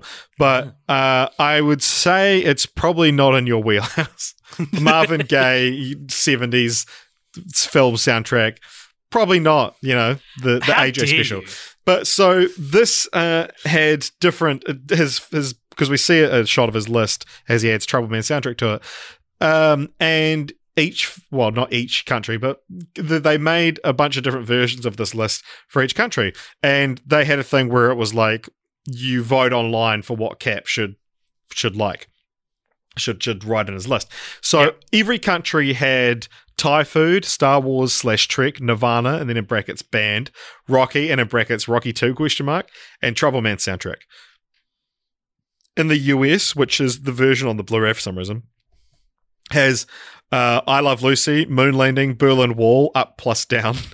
Imagine someone writing you have to look up the Berlin Wall, and he's like, oh, well, he's like, oh, and when it went up and he's like, oh, up and down, and they're like, oh yeah, and then and I Love Lucy was real good. Yeah, Steve Jobs, Apple, and disco. Yeah. So in the UK, you've also got the Beatles, Sir Sean Connery, and Sherlock. I thought you were going to say Saoirse Ronan. Yeah. She's real good in what movie had come out with Saoirse Ronan in 2014? The Grand Budapest Hotel. Nah. That was 2014. Yeah, it was. Yeah. Came out in January as well. Very cool. Very nice. Very good reference. So there was a version for New Zealand and Australia. which had Wow. AC/DC, Space Travel, Steve Irwin, Skippy the Bush Kangaroo, and Tim Tams. Like, who the fuck is telling, like, Captain Steve Rogers, check out Skippy the Bush Kangaroo? Which is kind of why I wasn't 100% on board with, like, this, that it's like, because it's supposed to be like, you know, he's an international hero, he's not just American, which was a worry when they were making the film. They're like, it's not going to have international appeal because he's just Captain America. So they were like, he's a hero for everyone. You want you guys to feel represented. Imagine if the New Zealand one was like Pavlova and Nick Minute, Jason Gunn. It's Nick Minute. It's like clearly he's been talking to a New Zealander. But so Brotown. You got to check out Brotown, man. Which for our international listeners is like New Zealand's The Simpsons, which aired for which is how they describe it. Yeah, very brief spattering of time in the early 2000s. We had a cartoon called Brotown that I was never allowed to watch as a kid. Yeah, you didn't miss much. I've seen it since. Yeah. So Italy has... of poo jokes. A lot of poo jokes in that show. Yeah, there was. Italy has Vasco Rossi, Ferrari's victories at the F1 Grand Prix, and Roberto Benigni. French one has a few, but it's got Fifth Element and Daft Punk. Korea has Old Boy. Latin America has Shakira. And I found this out while watching years ago, watching the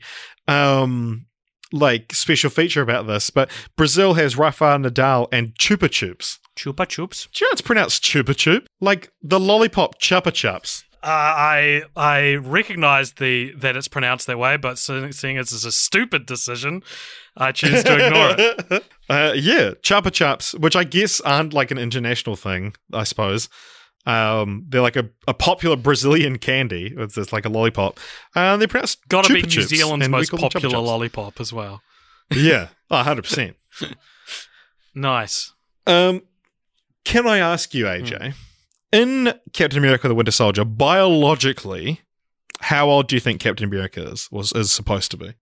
When is Winter Soldier set? 2014. So I'm talking biologically as in what his body thinks it is, not because it was frozen for... he's got to be like 29. Yeah, he's 28. Yeah. That's crazy. It seems so weird that he's that young. But it makes sense because he only just signed up for the army. Was Chris Evans that young? I do not think so. Sorry, I don't need you to find out how young Chris Evans is. I'm saying it's canon that he was frozen at 27. Yeah. And Black Widow's 29. Oh, an older woman. They don't get together. I need to make this clear. They don't get together. Yeah. Okay. So.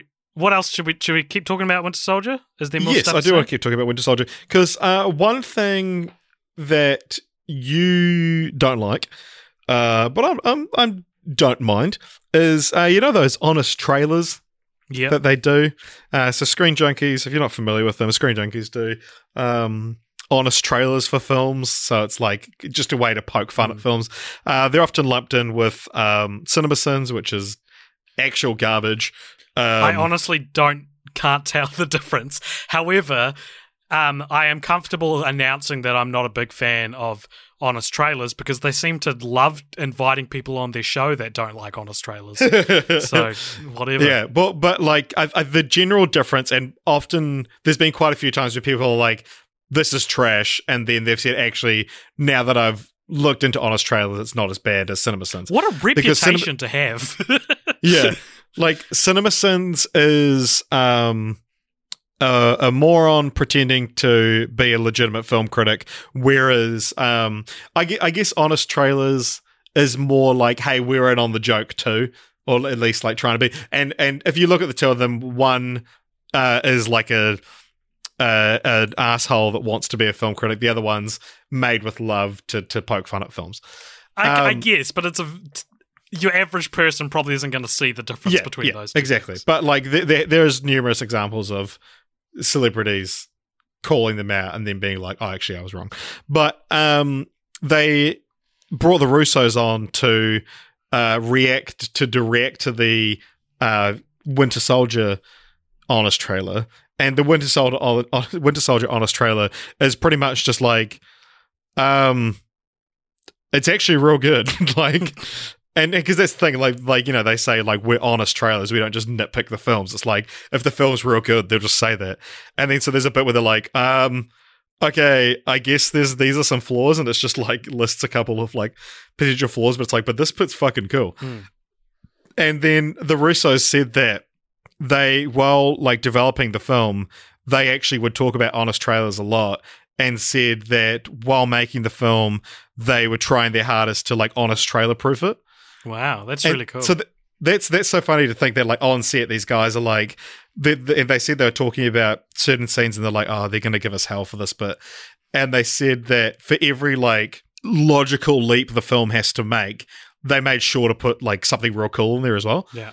So they said, you know, if we have to do something a little bit dumb, can we at least make it look real cool or chuck like a fuck yeah moment in there so that it kind of cancels each other out? And you could say in some ways that it's like, oh no, like, you know, internet criticism is like affecting the way films are made now and they're not going to take risks. But in a way, I mean, like for these kind of films especially, it works really well to have, you know, the filmmakers be thinking about these simple little things that can be overlooked that actually do affect your viewing of a film. For sure. And when people say, or if people say it's going to affect how risky a film is, the thing is, I guarantee you any director worth his salt or her salt isn't going to be, or their salt, because this was directed by two people, isn't going to be... or non-binary directors. Yeah. Isn't going to be the ones that are deciding to go safe. That's the producers. So directors can try and critic proof a film. That's fine because they're not the ones. Like it's a producer trying to critic proof a film. That would be what you're worrying about then. Like you never hear of a director whenever like a film comes out that people say is too safe or bad or whatever.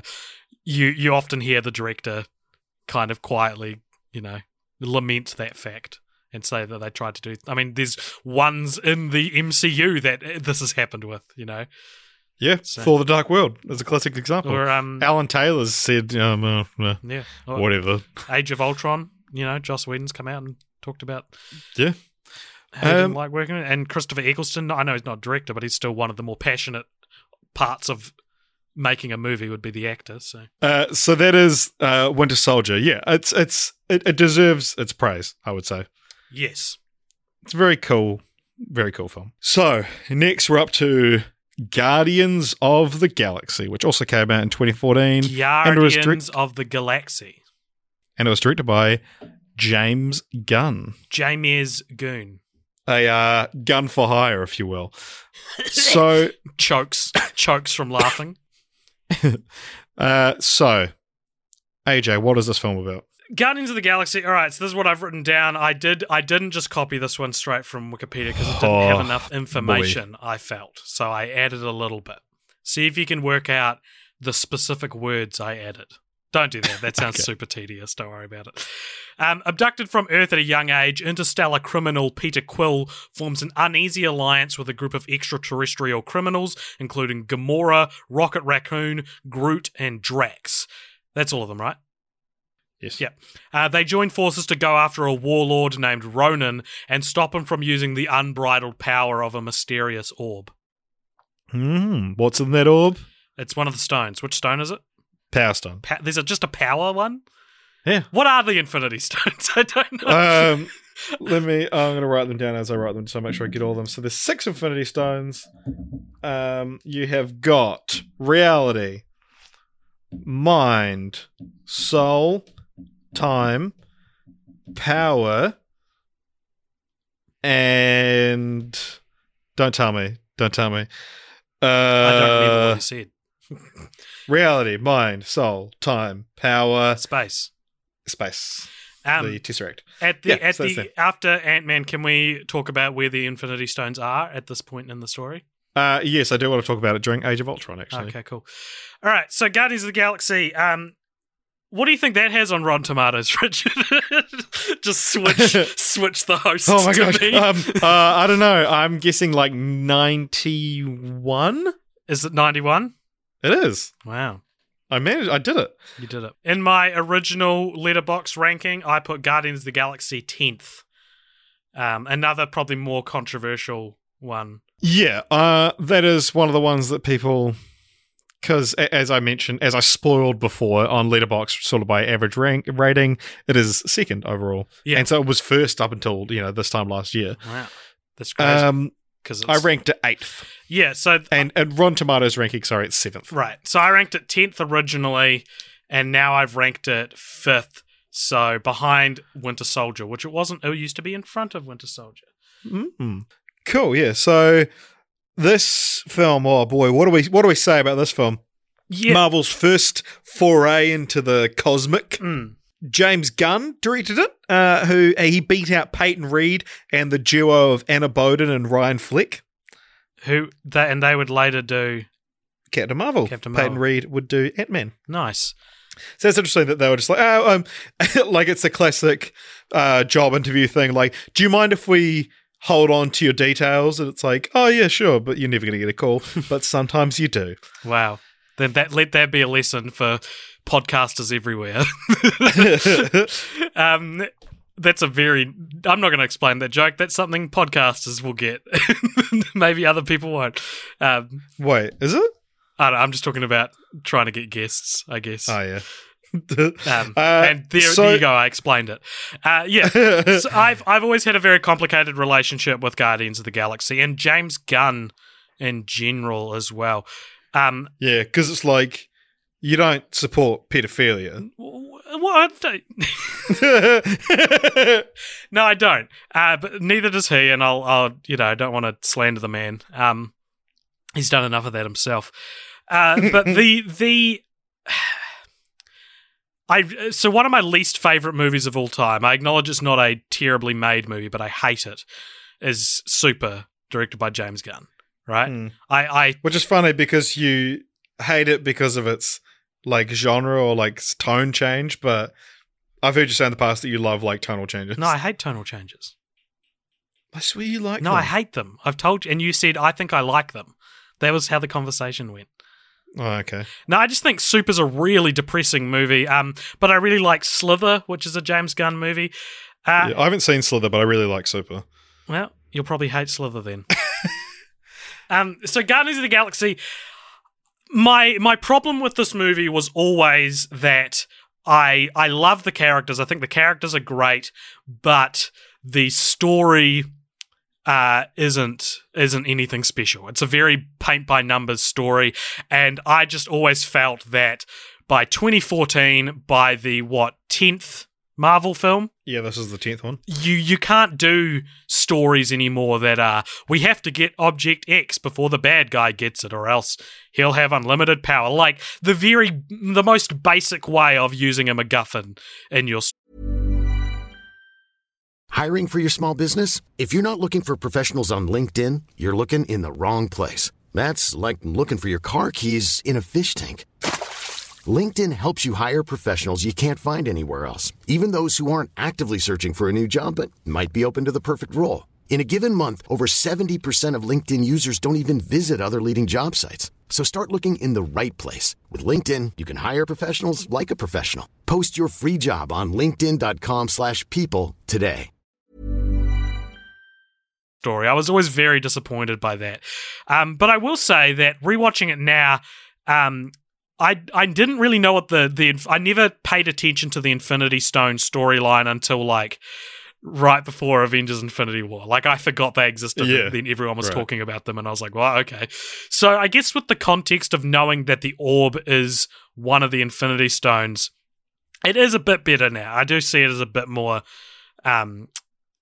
working towards a larger thing, I guess. And I also think it is... So this ranking that I've done, I've skewed it more to how do each of these pieces make up the whole, right? So I usually, unless it's really good and breaks those rules just because it's objectively a really good movie, I've ranked ones that build the better simpatico with the rest of them than ones that are good but individual movies. If I was building it as which is the best standalone movie, I think I would rank Guardians of the Galaxy higher than 5th. Yeah, okay, fair. because I think it's a really good standalone movie. I think in terms of cinematography and just general filmmaking, it's one of the most inspiring entries in the MCU. There's a scene where all the Guardians are in jail, but like right when they first meet up, and they're talking about how they're going to escape. And while Rocket in the foreground is talking about how they need to get this battery from the central thing that's powering the prison, we see Groot in the background, who we haven't really explained who the characters are. I guess probably don't need to. Groot's a big tree man. While Rocket the Raccoon's explaining this, in the background, you see Groot reach up and pull the battery out just as Rocket's like, we need to do this part last, right? Because we'll only have 30 seconds once you grab the battery. Yeah. And watching that one shot of that happening, I was like, you don't get this kind of visual storytelling in the other you don't get it in Russo films. You don't get it in the Thor films, So that's one thing I will give it credit for, and I know the diehards out there who love Guardians of the Galaxy will probably approve of me saying that it's, in terms of filmmaking, it might be the best MCU film. Like in terms, just in terms of the craft itself, it's the most inspiring and thought out, and uses the visual medium of film a lot more than the others. In terms of story, I think that's where it still falls down, and in terms of how it creates a wider story, which is what the MCU is all about and what this podcast is about when talking about franchises, I don't think it is particularly special. And it's also why I always, in my original ranking, and we'll see if this changes, I always ranked Volume 2 above Guardians of the Galaxy, because Volume 2 was those same great characters in what I consider to be a better story. Very cool. Cool opinion, bro. So this, understandably, was a very hard film to cast, because they really wanted to really kind of go out there. There was a lot of people read for the part of Peter Quill, aka Star-Lord, including Joel Edgerton, Jack Houston, Jim Sturgis, Eddie Redmayne, Lee Pace, Aaron Paul, Logan Marshall Green, James Marsden, John Krasinski, Zachary Levi, Joseph Gordon-Levitt, Michael Rosenbaum, John Gallagher Jr., and Glenn Howerton, Dennis from Always Sunny, who was James Gunn's second choice. Yeah, I love hearing Glenn Howerton missing out on certain cast things, because he was almost... to Chris Pratt. Yeah, he was almost Owen in Jurassic World, is that right? Yeah. I remember when I found that out, just saying lines from Jurassic World in Glenn Howerton's Dennis voice. So it's like, they just made a new dinosaur. It depends what kind of dinosaur they cooked up in that lab. Like, just getting real neurotic and serial killer. Yeah. Just saying Star-Lord lines.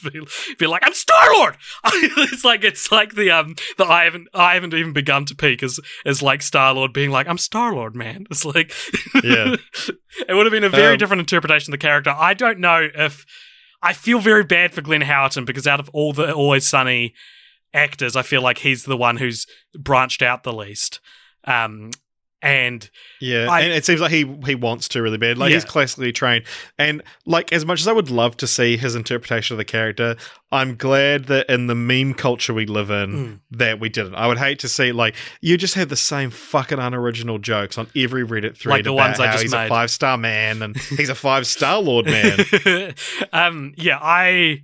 I don't think Glenn Howerton, completely based in the one role I'm most familiar with seeing him in, he is nowhere near as likable as Chris Pratt.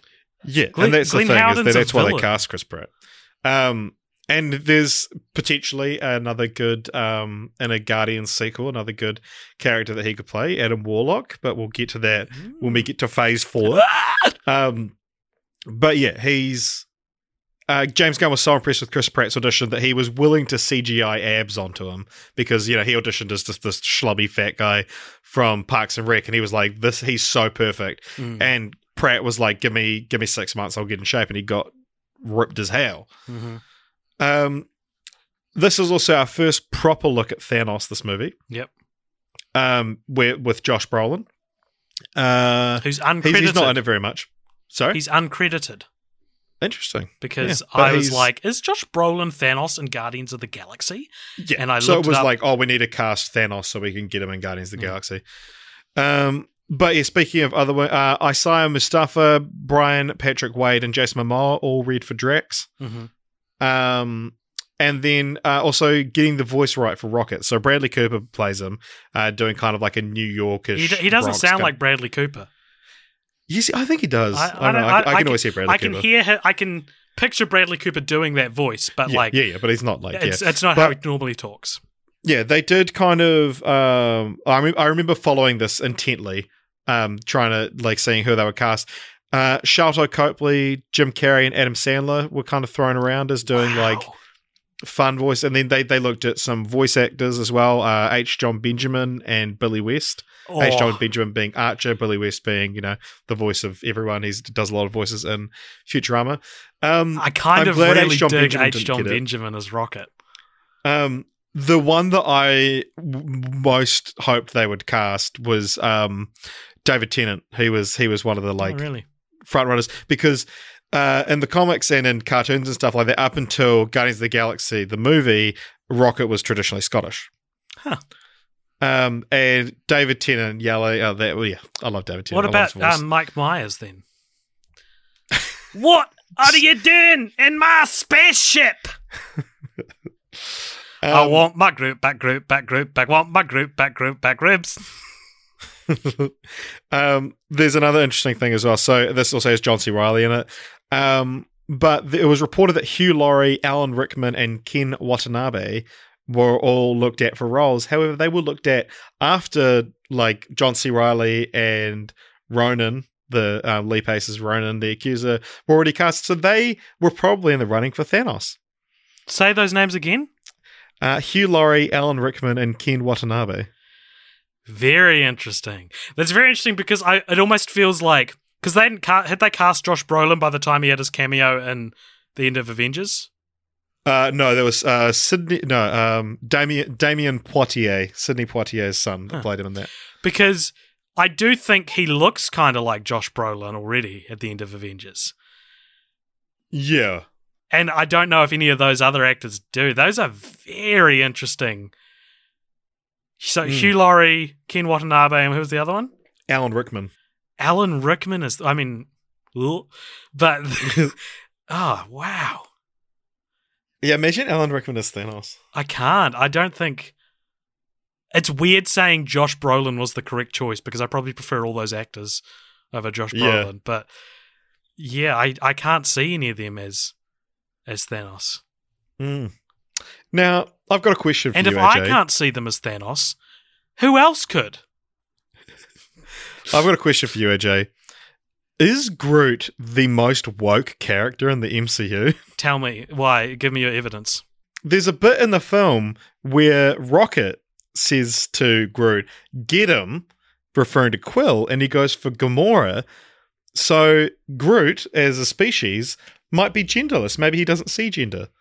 And I think that a lot more characters could strive to be like Groot. Wow. Are you talking more on like the meta-contextual, like what we were talking about before, about the problem, the systematic problem that Marvel has with representation? Or are you talking about in the world of the film? Both. Because in the... If it was like, oh, they have a genderless character in Groot, but it would be nice if they didn't cast Macho Man Vin Diesel as this genderless character. Yeah, fucking Vin Diesel. And Vin Diesel like recorded his lines on stilts. Why? Like, he would get into the recording studio and have these like, so he'd be 10 foot tall and be able to feel what it's like to be Groot. Is Vin Diesel the most the least cool actor to be cast in the most cool things? Because he was cast in Avatar and like, it's like this dude doesn't deserve, like he almost gets the same kind of career as someone like Alan Tudyk, you know, like that nerd VIP. But it's like, it's fucking Vin Diesel. Like, I don't like Vin Diesel. He's the Iron Giant, one of the most like iconic nerd culture cartoon movies of all time, is Vin Diesel. Guardians of the Galaxy, Vin Diesel. Avatar's gonna have Vin Diesel. And it's like, this dude's a jock. This dude's Triple X and Fast and Furious. Stop putting him in my nerdy things. I'm being a gatekeeper. Yeah, but he is a massive nerd. Like, he loves Dungeons and Dragons and shit.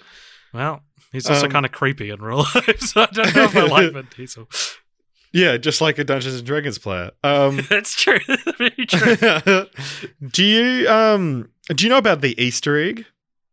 Yeah. Do you want me to attempt to explain it? Yes. I know. So apparently there's an Easter egg in Guardians of the Galaxy that no one's seen, right? No one's discovered yet. Yeah. That's it, really. People have accused James Gunn of it not actually existing, and then like some random fan was like, it doesn't exist, and he's like, I'll give you $10,000 if it doesn't exist. And it's like, well, what does that mean? I would have challenged you if it got James Gunn, you also said you want to pee on children or something. So how are we supposed to like keep you hold you accountable if you can't stick to what you're saying? But yeah, like as recently as like last year, I was seeing like reports that are like someone may have found the Easter egg, some obscure it's like a boring version of Ready Player One. Yeah, I know. But it's like, how do you know no one's found it as well? Yeah. Like, it could have been reported, he didn't see the report, and then everyone's just like, oh, okay, well, it's not that because he didn't confirm it. This should be something we start the Easter egg hunt and be like, okay, here's the intelligence we've gathered, you need to deny, like, don't tell us what it is, James Gunn, but is it one of the, like, don't tell us what it is if we haven't guessed it, I guess.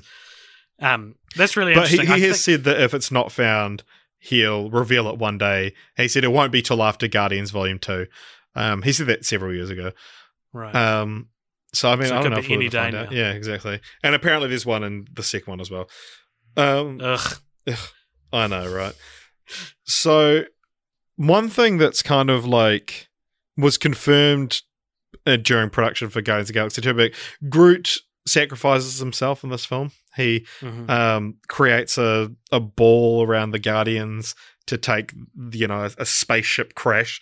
To take the full brunt of it and protect them. And he dies, but Rocket grabs a twig of him, puts it into a pot, and grows a new Groot out of it. That is not a reincarnation of Groot. That's Groot's son. Just so that we're clear. Just want to clear that up. It's not like Groot did die. It sounds like Word of God canon to me, Richard. No, it is heavily, like, it's in the second one. There's no evidence that it's the same character. There's evidence. You could argue it. I mean, you could, but maybe I won't. we will when we get to the second one. But yeah, anyway, so it's like, he has to basically start from scratch. It's not just like, but in the comics, it is break off a twig, grow it. It's the same person. So that's hence the confusion, I think. Okay. Sounds like you just gave me my best smoking gun for that argument I said I wasn't going to have. Like, in our only other frame of reference for this species and this character, it's not this. But because someone said it is this in this version, it is that. I've always had a problem with Groot dying at that point in the film. I don't like that he says, "We are Groot" when he dies, because you don't. He can't say that. Wow, very controversial. Yeah, I don't like the trope of a character who can't speak English or like Pokemon does it. Like, people understand Pikachu. Like Ash understands Pikachu. It's like, what do you mean you understand him? Yeah, it's that's not how language works. It's like you don't say I am Groot and you hear something else. Like my headcanon says that it's the inclination, like the tone of the way he's saying I am Groot, or the context of it, or something like that. But even then, that'd be a hard language to try and understand. Yeah. They the other thing as well is that in the films they're all wearing universal translators, so they could be speaking all different languages, and because Quill knows English, we're hearing it through his voice. I've been thinking about it a lot, that the universal translators seeing Captain Marvel, and I'm kind of perturbed by the idea that like we're not seeing the truest form then, because we're seeing their mouths shape these words, and apparently they're not saying that. That kind of like messes with my brain. But anyway, Groot dying, I don't have a problem with Groot dying as a concept, and I really like Baby Groot, so I'm glad that it got to that point. But I do think it's a shame they sacrificed Groot being part of the Guardians at the end, all holding hands to channel the energy of the orb, or the reality stone, because at the end of the film, the Power Stone, at the end of the film, to grab it away from Ronan, Star-Lord grabs the reality stone. No, what was it? Power Stone. Power Stone, sorry. And starts getting like destroyed basically, and then everyone all the other Guardians hold his hand so that the power is dispersed evenly throughout them and they're able to survive. And it's such a weird. It's so weird to put a unifying thing for like what you're really trying to push is your iconic new team, and not have one of the best member, some would say, as part of that. So I've always had a problem with that, because I don't necessarily think it should be reordered either, because it's quite an important place where that all happens. But I don't know. Maybe they could have combined them into one thing, and maybe Groot has to sacrifice himself for the power to not be. Yeah. Well, you know it's what I great mean? because we see someone earlier on grab the Power Stone as well, and they just instantly explode. But Peter's able to hold on to it a little bit, because that hints at his being part Celestial. Yes. Which we find out in the sequel. And yeah. I do want to say one weird thing about this film. I read an article a couple years ago, 2016, it was about 3 years ago actually, that was the films with the highest body count of all time. So number 10, remember this was post 2016. Number 10 is The Avengers 2012 with 1,019 on-screen deaths. Number 9 is Braveheart with 1,297. Number 8 is The Hobbit, The Battle of the Five Armies with 1,417. 7 is The Matrix Revolutions, 1,647. 6 is The Two Towers, 1,741. 300, Rise of an Empire comes in at 5th with 2,234. Return of the King in 4 with 2,798. The Sum of All Fears in 2002, 2,922. And the number 2 the highest body count in any film is Dracula Untold in 2014 with 5,687. And I need to see Dracula Untold. The highest body count of any film ever is Guardians of the Galaxy 2014 with 83,871 on-screen deaths. Now, I know what you're thinking, but at the end of knowing the entire planet dies, or in the original Star Wars, Alderaan gets exploded, in The Force Awakens, their whole, multiple planets get destroyed. But no, they rank much lower down. For some reason, Guardians of the Galaxy tallies in at exactly 83,871 on-screen deaths. I thought you were going to have this really interesting thing about and these are where these deaths happen, but you're actually critiquing the article. It's a stupid, why is this? How is Guardians of the Galaxy? Where'd you arrive at that exact number? Yeah. And it's such a weird... Is there any... Well, there's a scene where they do anything? this... Well, no, I mean, it's just trust us, this is how many people die in Guardians of the Galaxy. And it's like, if you Sounds say... like Word of God canon to me, man. Yeah, not even Word of God, not even Word of God, man canon. Yeah, because James Gunn retweeted the article and was like, I guess my movies were deadly or something like that. But it's such a weird, because I get... What else did James Gunn tweet?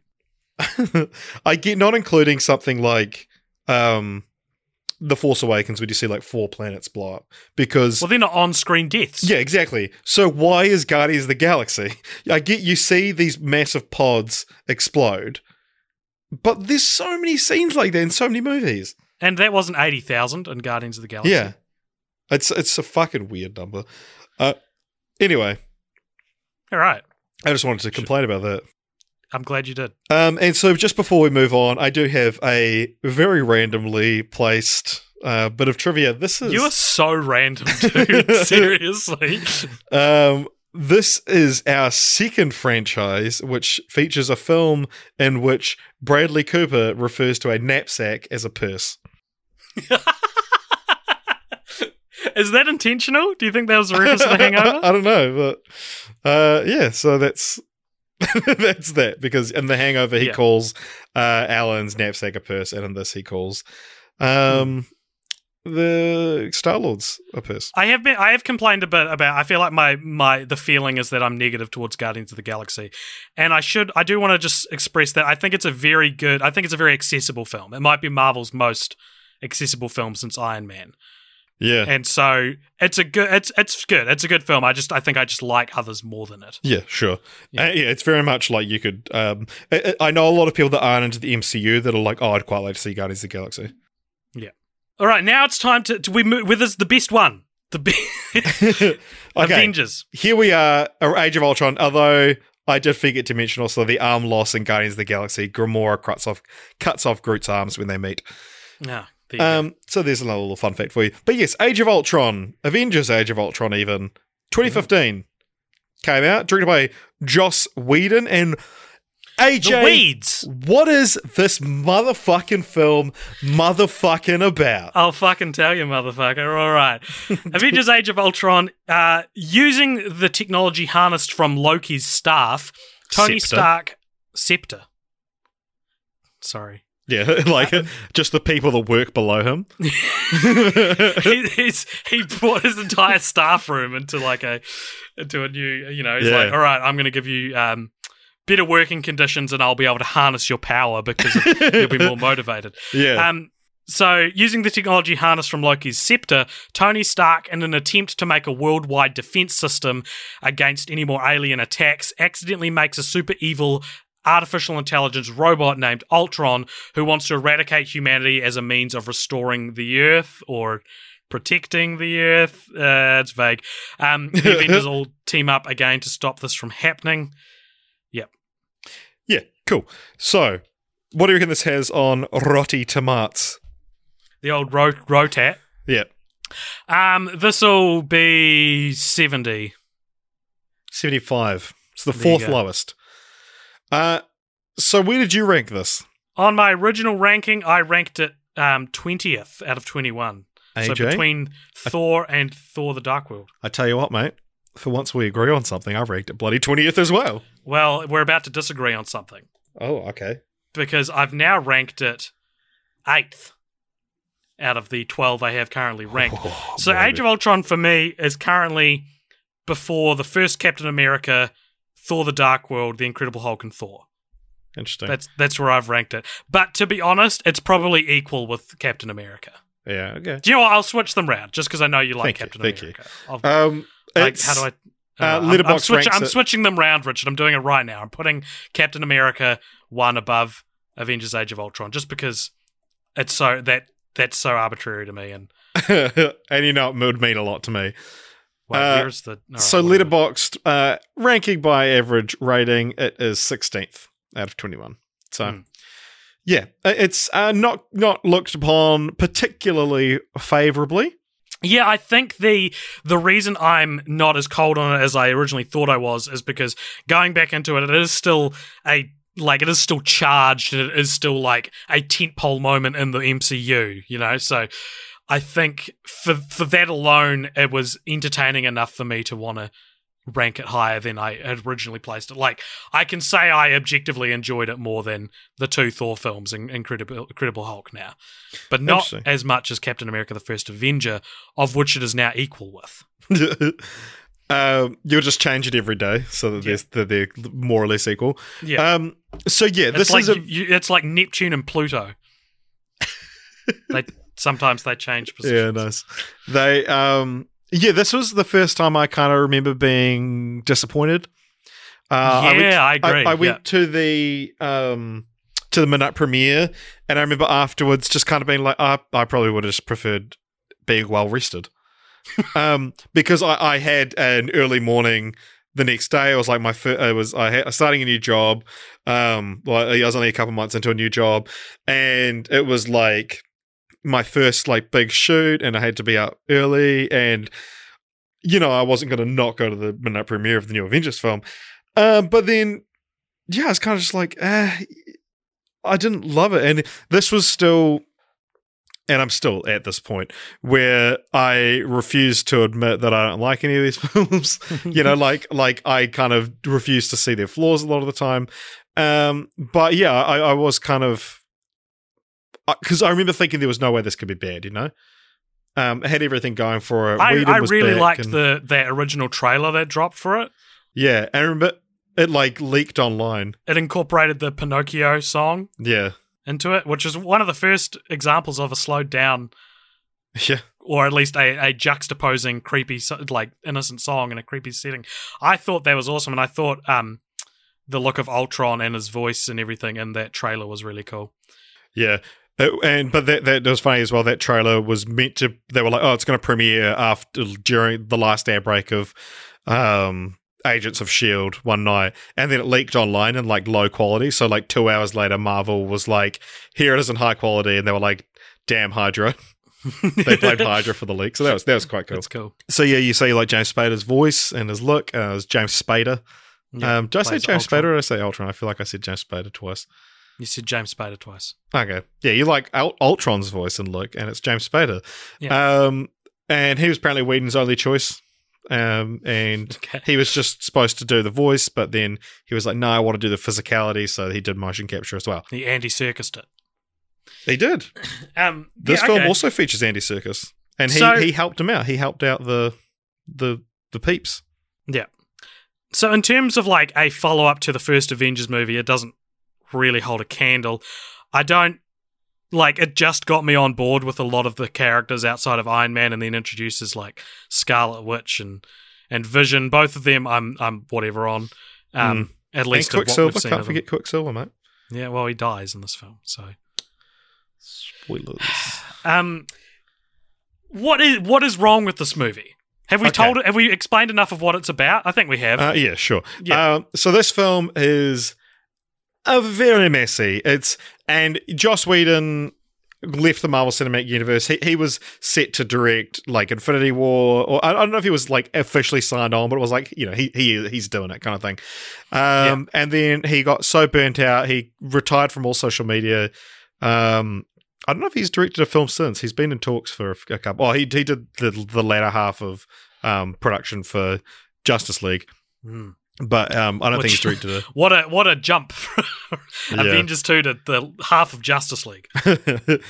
And yeah, it's very messy. A lot of it just exists to like set things up. It feels like the midway point and between a lot This of is things. the Iron Man 2 of Phase 2. Yeah, hard out. So, Joss Whedon said, like, it's impossible to balance that many characters, kind of thing, which is one of the things I think Infinity War does really well, is balances all of those characters. And there's even more, and they're way more different, like, tones and worlds to combine. I don't know if I would agree that Infinity War balances characters very well. But Okay, we'll well, talk about that we can next talk about week that when we get to that, when because I remind I- myself of the film. disagree with you. But he did that with The Avengers. How many more Yeah, characters exactly. are in Avengers Age of Ultron? 2, I guess. I don't know. 2? 3? Yeah. It's just, there's a lot of like half-baked ideas as well. Like you have, what do they need? They need to work on someone, and so they're like, oh, call Helen Cho. And it's like, oh, cool, yeah, get her in. And it's like, we're supposed to know who this is. Right. And then we've never heard of her before. We never hear of her again. But she's like quite an important character in this film. Yeah. It's such a strange, like half-baked idea. Well, do we want to talk about how this, like, I don't want Ignores to everything? steal your line, but you messaged me. Yeah, like, to me, it kind of feels like Joss Whedon didn't even watch Phase 2. Yeah. And I remember reading a quote after Iron Man 3 came out where Joss Whedon was like, now what am I going to do with Avengers 2? And I guess the answer was pretend Iron Man 3 didn't happen. Yeah. But I think what gutted me about this movie being bad, and so Cult Popture extends back to before Age of Ultron came out, right, as a YouTube channel and stuff. And if you go and watch one of our very early videos, we pull out this quote from Joss Whedon talking about Avengers Age of Ultron before it had come out. And that quote, I'm paraphrasing, but it was something like, in terms of what to do with a sequel, you don't go bigger, you go deeper. You want to make these characters bleed. You want to dig into them. And when I say dig, I mean with a scalpel, basically. Was something like that. Yeah. And the idea was like against the idea that a sequel needs to match in scale something like the Chitauri invasion, and instead it should be a deeper story, which I think is a wonderful philosophy for developing a sequel. And I can definitely see in something like Ultron being a smaller villain, I guess not smaller than Loki, but like, Yeah. you know, more contained. I can definitely see remnants of that, and you get something like, there's a huge scene in this where they learn about Hawkeye's family, and he lives on a farm in the middle of nowhere, and I can see all that being deeper. I can see a lot of this being deeper, but yeah, he blatantly ignores the end of Iron Man 3. Yeah. But I do think there are remnants of what could have been not ignoring Iron Man 3 and a missed opportunity, if you will, that I'll go into now from Iron Man 3. So if Iron Man 3 ends with him being like, I'm giving up because I'd rather be with Pepper and I'd rather, so the PTSD that Tony suffers in Iron Man 3 seemingly is cured, or he gets over it, or he moves on by retiring as Iron Man. That's kind of the answer, the solution to the character arc, is like he goes beyond needing to be Iron Man to feel responsibility for the rest of the world. And I think there was an opportunity, if you wanted to give Tony Stark more screen time in Age of Ultron, which maybe you don't, because he does. He is on screen for 45 minutes and 34 seconds. There you go. That's a weird thing to immediately pull out, but well done.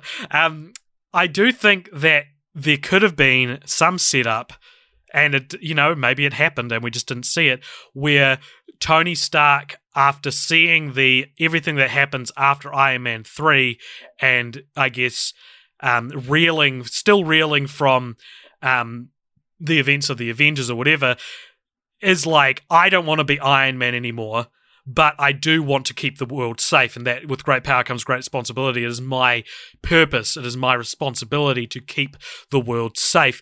And so if creating Ultron was not only an attempt to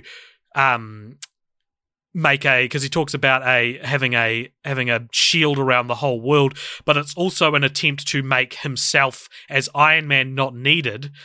But then that goes wrong because Ultron becomes evil and Iron Man, he has to become Iron Man again. That's a very intriguing way of bringing back a character you'd just written out. Yeah. Even when I wasn't as aware or into the MCU as I am now, I remember Age of Ultron starting and Iron Man's just there and me being like, didn't he retire at the end of Iron Man 3? And they just don't really explain. I think that's a real shame. Yeah, because one of the big problems that I was thinking going into Age of Ultron was like, how are they going to get the team back together? Because Tony's retired, Shield's down, and Cap didn't call them during that. Thor didn't call them during the attack on London. But it's like those things, happened quite fast. Understandable. What is it? What's going to be the event that gets them back together? Why are they going to be convinced to get back together? And it's just the movie starts and they're just getting Loki's scepter, and they apparently put the whole team together to do it. And it's like he didn't even fucking watch the end of event. Like their first Avengers ends with them going their separate ways, but kind of with the implication that they will come back together if need be. And so Iron Man 3 completely ignores the ending of it. There's a quick reference. You see Sam at the start of it, and Sam Falcon, and it's like, Joss Whedon was told, we've introduced a new character, and he's like, sweet, I won't worry about it. And then, Anthony Mackie's like a charisma machine, and is missing from this film, I think. And then, so they just chucked in a quick line where it's like, doing our missing persons case, but, because he's looking for Bucky. But they don't even mention Bucky by name because Joss Whedon just got told, I need to write him out of the movie somehow, but couldn't be bothered watching the film to find out who he was talking about. The Guardians aren't in it at all. Thor comes back to Earth at the end in the post-credit scene of The Dark World and makes out with Jane, who's not mentioned at all in this film. And never seen again in the MCU. Yeah. And one of the things she was mentioned in Ragnarok, to be fair. Oh, okay. But one of the things I really liked in the first Avengers is that there's a quick scene of Thor checking up on Jane. Like Coulson's showing Thor, like, here she is, this is what she's doing. Because he's only on Earth to stop Loki and doesn't have time to, stop in to see his girlfriend. And there's just so many things like that missing, with these little connecting threads. And so many of them could just be a line of dialogue. Yeah. And he just decided not to. And that's the crux of what's wrong with this film, I guess.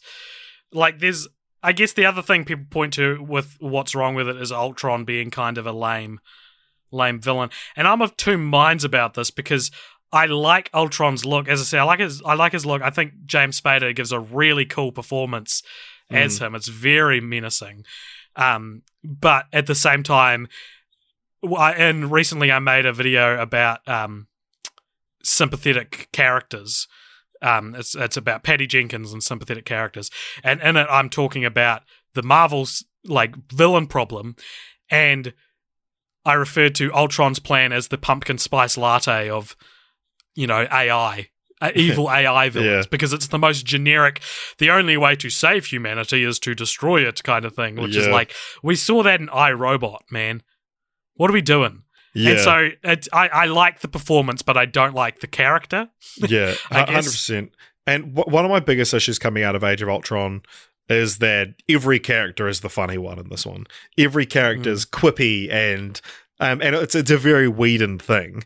Yeah. But every single character has their little smart aleck lines that normally would only get from Tony, and then it keeps on going further and further. By the time we get to something like Ragnarok or even Infinity War, Thor's the comic relief, the character who's takes himself super seriously is now the funny one. Right, so you don't like the ramifications of just the fact that this is, again, when you're complaining about the MCU, this is what you're complaining about.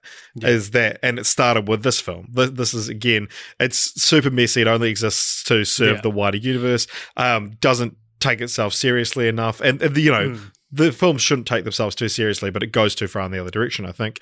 You know what? I'm comfortable now with it sitting behind Captain America. Yeah. Captain America if Captain America is the minimum, then this is below the minimum. Yeah. And it's and that was another big problem with Ultron, is that he's a bit goofy. He forgets words like children. And it's I kind of like Ultron's goofiness though. Yeah, it's okay, and one of the issues was that we were promised something else. He is half Stark. He is partly influenced by Tony Stark, but we were promised something else in the trailer. It's I get expectations and stuff like that, but still, when every character in the film is cracking jokes, I'd like the villain to take himself seriously.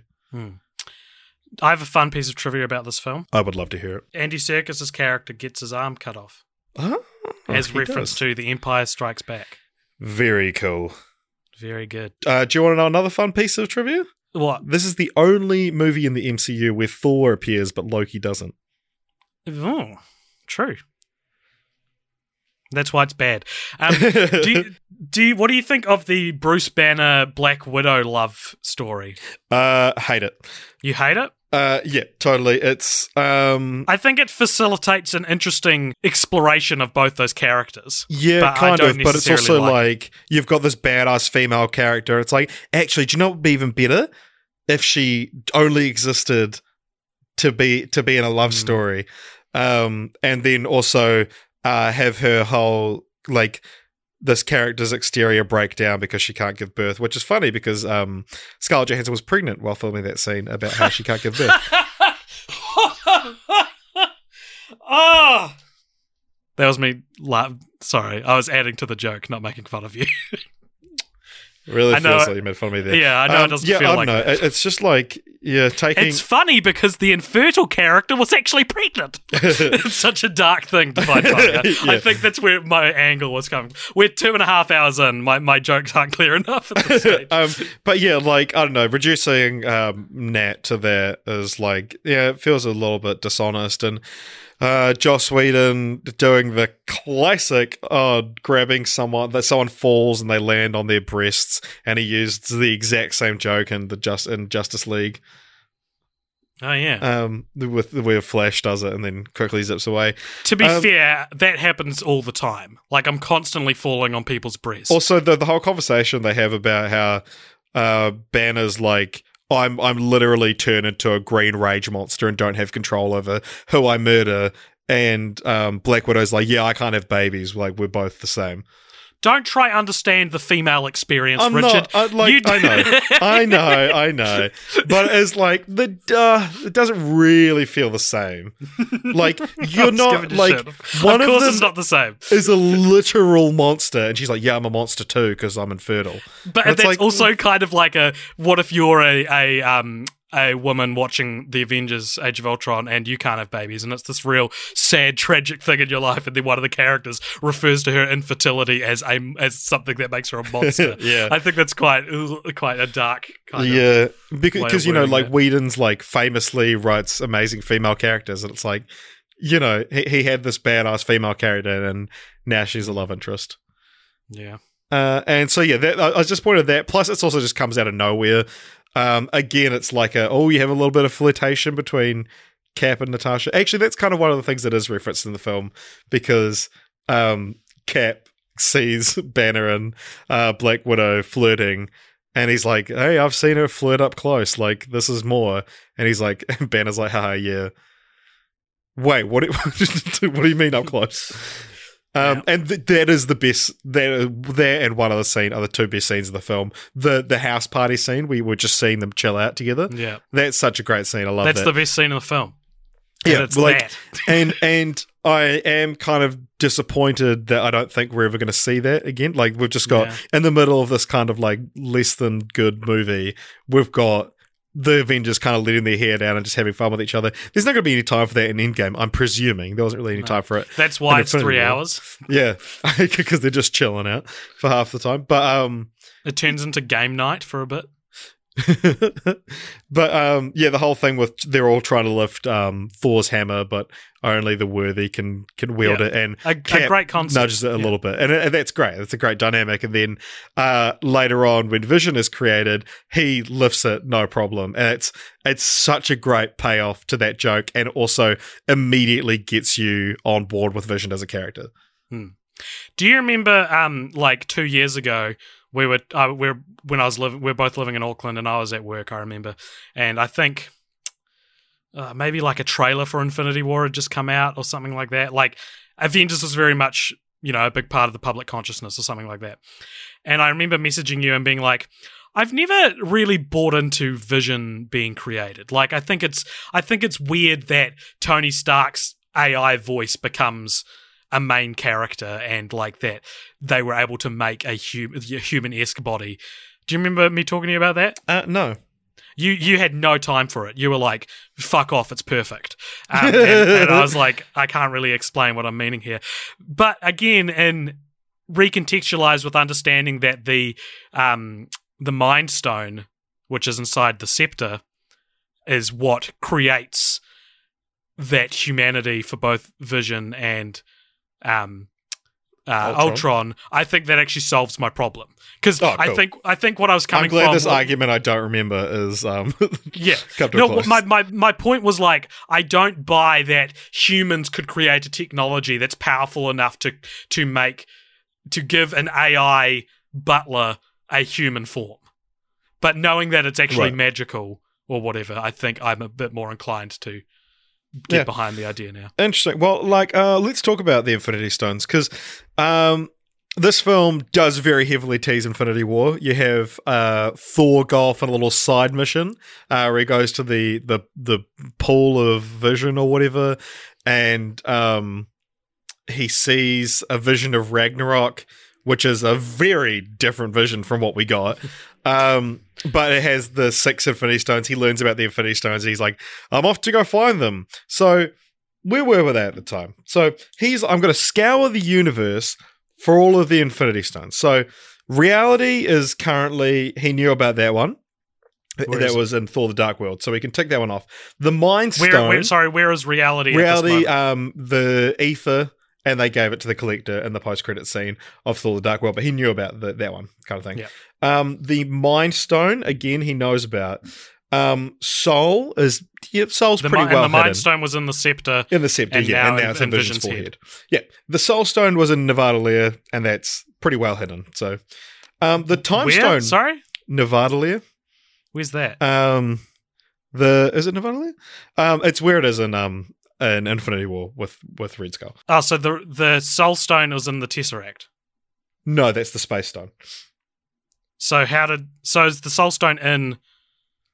Sorry, you're going to explain this to me. So it's in Captain America. The Soul Stone is the one that you have to that he sacrifices Gamora in Infinity War to get. Yeah.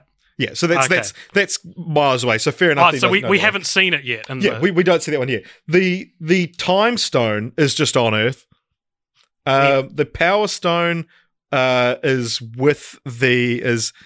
near to the Reality Stone, and then the Space Stone was there the whole fucking time.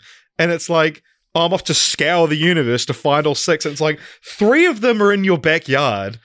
Like, I wouldn't be surprised because the Soul Stone, no one found it for 8. No one knew where it was. It's like, it's probably in Thor's pocket. It's probably with his car keys because he's so bad at fucking knowing where they are. So the Space Stone is on the Tesseract. Yes.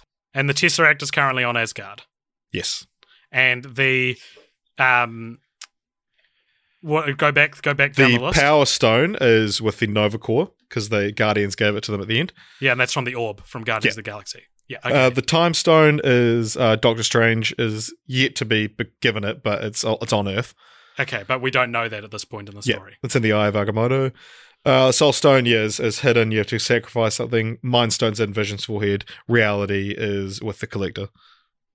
There you go. Cool. That's really helpful for me because, as I said already, like going into these movies, or at least having only seen them once leading into Infinity War, I didn't even remember the story thread of the Infinity Stones throughout the previous movies. So yeah, it's interesting. All right, enough. Cool. So Joss Whedon, for as much as he did with this film, he wanted to do even more. He wanted the pool of light scene to be long. He wanted that whole thread to be longer, and they shot more of it. And the studio was like, "Yeah, no, cool, add that in, but you have to get rid of the stuff at Hawkeye's farm."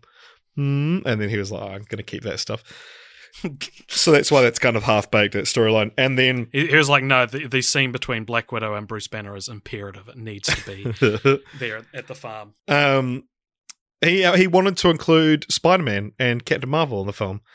But they hadn't cast an actress yet, so they would have taken a while to get confirmed. And the Sony deal wasn't fully finalized, kind of thing. I thought the Sony deal wasn't finalized till ages after. No, well, 2 films later, like a year later, is Civil War, that he's in. And it was announced, a lot of people thought Spider-Man would show up in Age of Ultron, or at least in a post-credit scene, because it was like announced end of 2014, right? I believe. And then he first appears start of 2016. Man, as much as I like the first Avengers movie, Joss Whedon just sounds like an idiot dealing with the second one. Like, why do you want to put more, like, huge characters in your film that doesn't need all the ones they've got already? Like, you had to invent something for Black Widow and Bruce Banner to be relevant. Well, even Hulk has a good moment. I think that whole thing was just created so that you can get Hulk off-world. Yeah, but you know what's actually interesting is that, so he ends up not off-world. He goes on the ship and disappears, and they deliberately kept it on Earth because they didn't want people to falsely think they were doing Planet Hulk. And then the next time we see Hulk, it's in the middle of Planet Hulk. Yeah. Apparently Ragnarok isn't as Planet Hulky as people wanted it to be, though. Yeah. But it's, borrows from it. But, so much he wanted Spider-Man and Captain Marvel to be in the film that when Scarlet Witch flies in at the end, when they have like the new Avengers, the plates, you shoot plates for a CGI scenes, where you like a blank version of what you need, and then you shoot the actors and green screen it, whatever. The plates for that scene were actually shot for a Captain Marvel cameo. Wow. And then they were just reused. Wow. So it's interesting, yeah. Yeah. But yeah, I mean, I'm glad, like, we didn't get Captain Marvel just brought in like that, because it would have just been like, oh, well, here's another character that we have to deal with now. Another couple of little fun things about this film. It's the first MCU film with no Oscar winners in it, but it has got 6 nominees. There you go. What else? Oh yeah, so I talked a little bit in the last episode about Joss Whedon's sneaking a dirty joke in there when he talks about Black Widow, Scarlett Johansson being a mewling Quim, which has a very R-rated modern translation. In this one, when they're all trying to lift the hammer, Tony says something about that as ruler of Asgard, he'll be reinstating Prima Nocta, which is the law of the land, I guess, that a lord can claim the first night of a marriage to have sexual relations with the bride. So it's basically a king saying, when you get married, I get the first sex with your bride, whether you like it or not, whether she likes it or not. So that's a pretty dark joke from Tony Stark, saying that he's got to rape every one of the land's wives. I think it's coming from a more... it's a more light-hearted place. He's being a cuck. Yeah. But it is very... well, he's not being a cuck, he's being a bull. He's trying to cuck every man in the land. Is that the... Right. Yep. Yeah, the cuck is the victim, or the... Yeah. Yeah. As a cuck, I'm well aware of. And as a bull. Also, apparently, Abomination from Hulk was in here at one point. Where would he have been? Who knows? He just loves chucking shit in anywhere that's they the fit most or intriguing one, though, because of how put on the back foot Incredible Hulk is with the rest of the MCU. Yeah, well, they could have That's just really brought back, like the fight at the start could have had Abomination in it. Right. Like he could have just been working for Baron von Strucker. The most cartoonish villain to be in this comic book series. Yeah. Yeah, cool. Okay, well, hey, if this, if Phase 2 made kind of like sense in terms of how it wanted to balance its grandiose, surely that would be the end of Phase 2, right? Surely there wouldn't be another film. But they did. So we got Ant-Man 2015, directed by Peyton Reed. Now, it might seem very strange to have this film after Age of Ultron, but I think it makes a lot of sense to have Civil War be the start of Phase 3, you know? Yes. Like, it's more about making Civil War start Phase 3 than having Ant-Man end Phase 2. Yes, I guess the perfect way to do it would have had Ant-Man earlier. Yeah.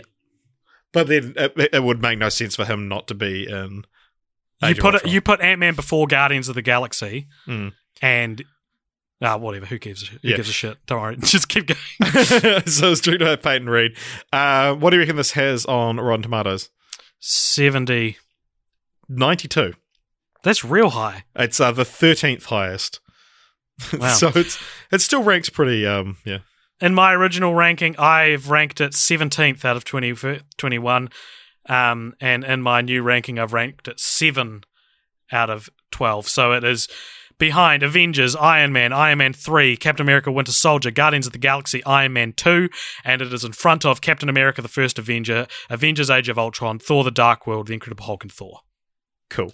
So interestingly, Rotten Tomatoes ranks this 13th. If you sort Letterboxd by, rating, it's 13th, and I put it 13th. Well, you're just a bloody bundle of idiosyncrasies, aren't you? I am. So, what is Ant-Man about? Oh, yeah, I've written this down. All right, Scott Lang... this is the one I edited the most outside of Iron Man 3, because Wikipedia didn't do enough. Scott Lang is a recent ex-con with a heart of gold. Wanting to get his life back on track and be a bigger part of his daughter's life, Lang winds up getting recruited by Hank Pym, an old washed-up scientist who created and operated a weaponized shrinking suit during the war. I don't remember what war. The war. Lang dons the suit and becomes Ant-Man, and he and his team plot a heist with worldwide ramifications. That part is from Wikipedia. Nice. Very cool. And who's the villain in it? The villain is Yellow Jacket. Correct. Played by Sean Evans from Hot Ones. Yeah. Or a buff version of Sean Evans from Hot Ones. Corey Stoll from House of Cards. Right. So, this has a very famous piece of behind-the-scenes trivia, which I don't know how fucking important it is for us to dwell on. Edgar Wright was attached to direct this from 2003. He pitched this to Marvel. This is such a big talking point. I know. It's like, we're so far into it. It's like, here's the big thing you have to talk about when you talk about Ant-Man. So Edgar Wright was attached since 2003. That's when he proposed the film to Marvel. He worked on it for a long time, wanted it to be standalone.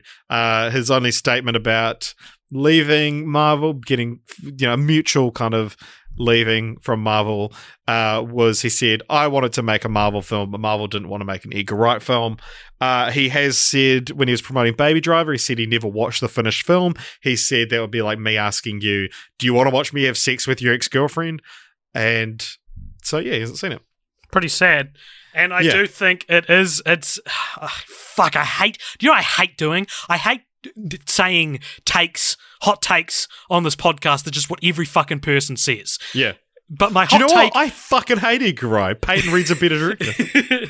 I think, Ant-Man would have been better if Edgar Wright directed it. Yeah, no shit. Yeah. Of course it would have been. Yeah, of course. I think Peyton Reed had an unenviable task of taking this film on. No one wanted to do it. He said... he's been in talks for a few projects in Marvel. He's a massive Marvel fan. He's the one who he pitched doing Fantastic Four in the 60s. And now everyone's like, when they do Fantastic in the 60s? They should do Fantastic Four in the 60s. I know, but you've read that idea because Peyton Reed pitched it. Kind of thing. Yeah, Peyton Reed's a great director. He's better than Edgar Wright, that's for sure. He did the Back to the Future animated series, which we covered on an episode of our Patreon show. So go check that out at www.patreon.com/cultpopture. He also directed Bring It On. I am getting the mental equivalent of Trenchfoot doing this podcast for this long. So, yeah. Where was I going with that? Anyway, so, yeah, I mean, like, I think he did a perfectly fine job. I really like this film. I think it's fun. Paul Rudd is fantastic, as he always is. Happy 50th birthday for the other week, Paul. You're bloody handsome man. You look fantastic. Of course, he wasn't the only person in running for the role because, of course, he isn't. The other people. Adrian Brody, Joseph Gordon-Levitt, and Ewan McGregor were in the running for Scott Lang. Nah. It originally featured Hank Pym as the main Ant-Man. Say that again. Hank Pym was the original, in the original versions of the script was. It focused on him because he's the Ant-Man everyone knows. He created Ultron, actually, in the comics. But he beats his girlfriend, so he was sidelined. He beats his girlfriend? Yeah, it's Hank Pym in the comics beats his girlfriend. Just don't include that in the movie. Yeah, I mean, you could. I actually like that Hank Pym... I like it because you get stuck in that thought process of like, it's weird that Iron Man was the first superhero and then they all, that broke the seal and then a whole bunch more came out. I do like things like Captain America, First Avenger, and Captain Marvel, and even Hank Pym's role in Ant-Man, where it's like, no, superheroes have existed for a wee while. This is just the place we're starting our story. Yeah. So I do like that. It's funny because we do see a flashback. We've got it's like three different ways of doing something. So we've got a digitally de-aged Michael Douglas, and he actually looks quite good, I thought, because it's quite quick, and that was kind of the first ones where it's like, oh, that actually looks pretty decent. But over the case of 40 or so years since Captain America, the First Avenger, Dominic Cooper has turned into John Slattery. Oh, it's the worst car. They look so different. And Hayley Atwell has turned into Hayley Atwell, but with some grey in her hair and some wrinkles around her eyes. She looks so bad. She doesn't look... it's so weird, man. It's so weird because, and we also see Hayley Atwell. We see Peggy Carter in The Winter Soldier as an old lady. And it's like, that's 30 years after the scene in Ant-Man. She changed so much in 30 years. Yeah. And there's also the other guy in that room who is also de-aged. And I can't get behind de-aging. We'll probably talk about this more with the next phase. I think de-aging looks terrible, and I don't think it looks any better here. Sweet. You've hurt my feelings, AJ, and I'm not gonna... What else? Can you name the arm loss in this film? No. Can you? Yep. When Yellow Jacket is at the end shrinking, different parts of his body are shrinking uncontrollably. His arm shrinks before the rest of his body, and destroys his arm. Who did you call you called Malekith the worst villain in the MCU?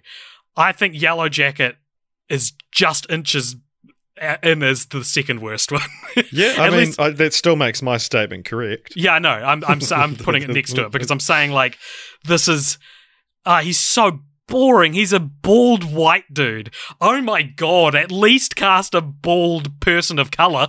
At least do something to make this character not the most generic and poorly thought out looking person. He's so boring.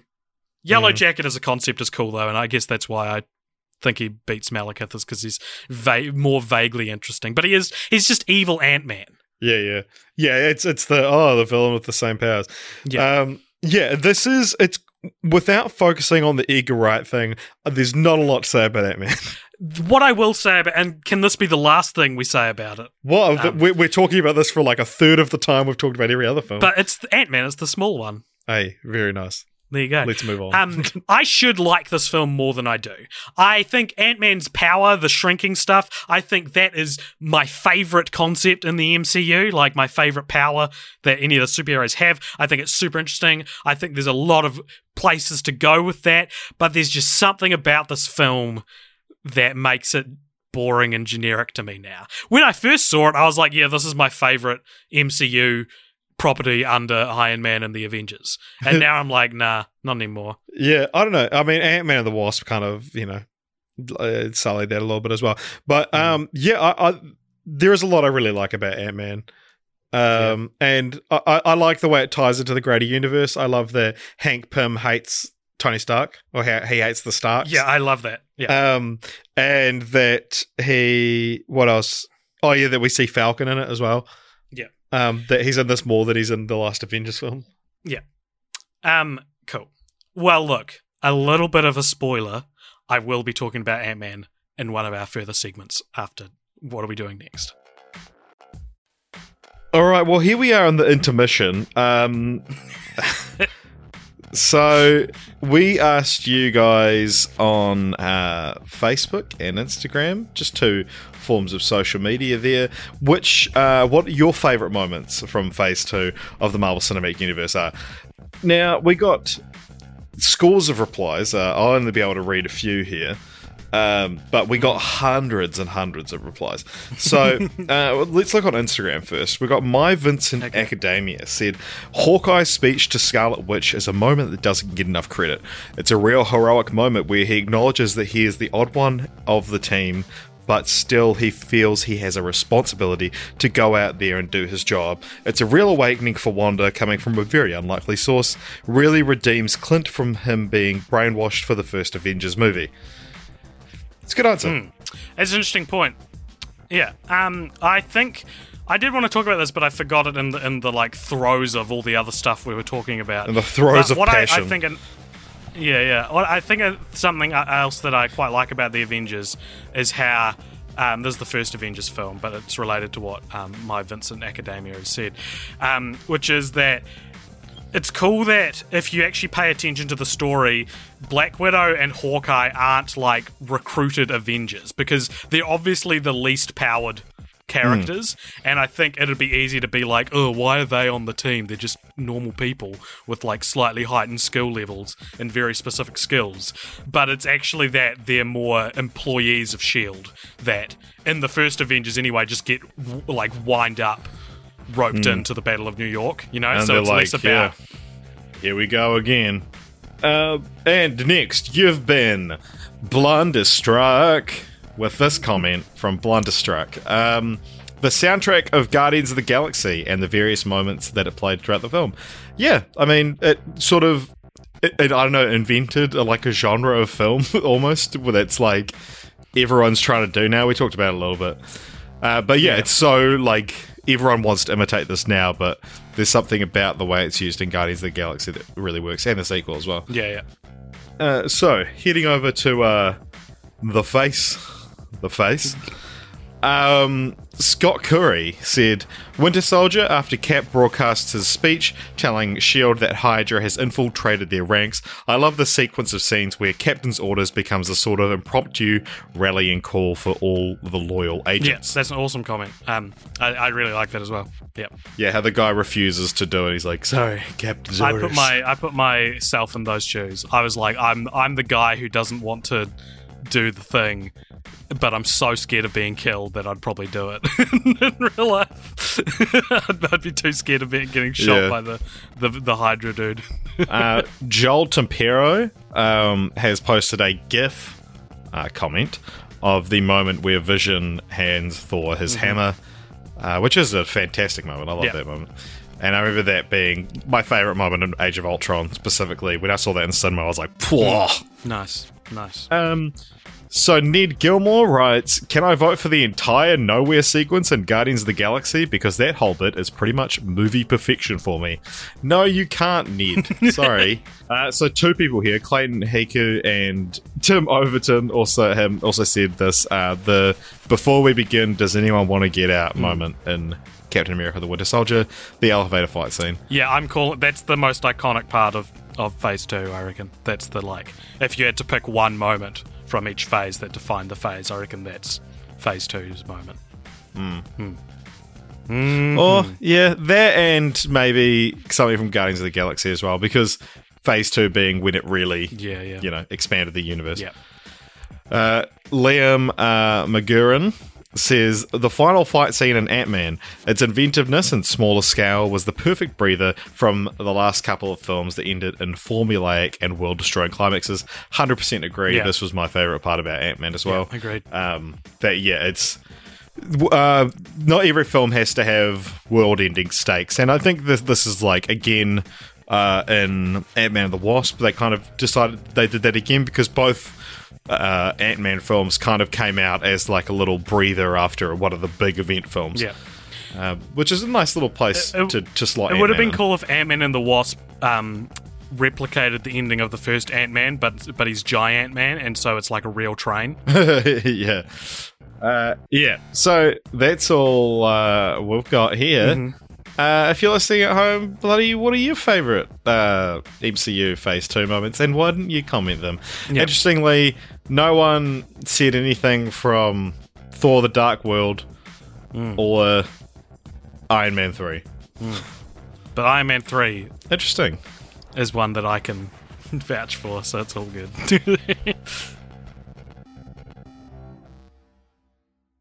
Okay, we're going to be talking about titles on this podcast. Okay. So, main things I want to talk about, obviously, let's go back through them. Ant-Man, what do you think of it as a title? Surely we don't need to... the main ones I want to talk about, Avengers Age of Ultron. So the comic book that is... the comic book named Age of Ultron it's not an adaptation of that at all. Also, the Age of Ultron is about 2, maybe 3 days. Yeah, I think the Age of Ultron is the threat, is the looming threat they're trying to stop. Yeah, I get that.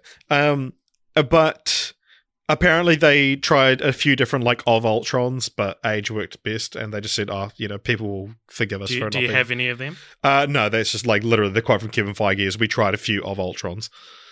Rise of Ultron. Yeah, be just what Dawn of Ultron, some of those boring ones. But also, I do want to get your thoughts on Iron Man 3. The credits say Iron Man THREE. Hate it. Why? What are you doing? Yeah. Why are you spelling out the word 3? So weird. Also, some dumb IMDb trivia. One thing about titles, sorry. Yes? Sorry. They say Endgame in Age of Ultron. Yes, they do. They says that'll be the end game. Tony Stark says it. So that's pretty cool. Imagine if the Russos were like, yeah, we're calling the next Avengers movie Avengers Endgame, and they're like, oh, just like how Tony Stark says it in Age of Ultron. I actually think that was 100% planned. Because they didn't reveal the Endgame title for a long time, and people were like, they didn't finalize it, and Kevin Feige was like, no, it was always called Endgame right from the first draft, that's why Doctor Strange says Endgame in Infinity War, And so I feel like it is, they were like, oh, this is a... Yeah. I wonder if Endgame is going to be any more relevant to the plot other than it's just the last one for a while. Either way, I mean, they talk about it being the Endgame, so it's like, yeah. This is Operation Endgame. But yeah, so some dumb IMDb trivia. This appeared on a few of the films in Phase 2. Each Marvel superhero movie has a main theme. Did you know that? Iron Man and its sequels, weaponry and technology, and The Incredible Hulk, mutation and nuclear power, Captain America, the First Avenger, and sequels, experimentation and espionage, Thor and its sequels, mythology and religion, Guardians of the Galaxy's extraterrestrial life and cosmic beings, Ant-Man is telepathy and control of animals, Doctor Strange, magic and witchcraft, all spoilers for the next episode, The Avengers, alien invasion, and Avengers Age of Ultron, artificial intelligence. Now, who the fuck thinks that that's good content writing that? Movies are about concepts. But like, the Avengers, the theme of Avengers is alien invasion. No, it's not. That's not a theme. That's fucking stupidest shit I've ever read. 26 out of 70. Found that interesting. Fuck!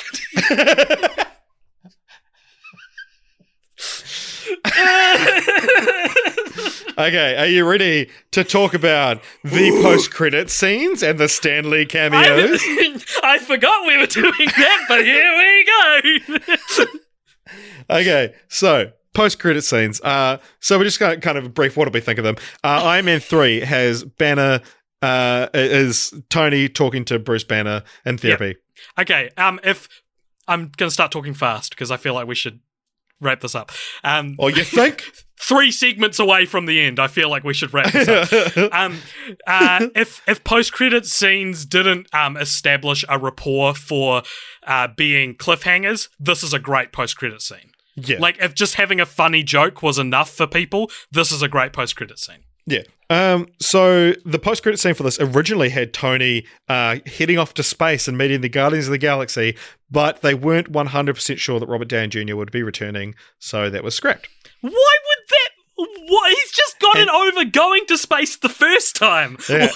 I don't know, like, how do you get him in space? Because apparently in original drafts of Guardians of the Galaxy, he was in Guardians of the Galaxy in like a similar role to what he is in Homecoming, because in the comics at the time, Tony Stark was a member of the team.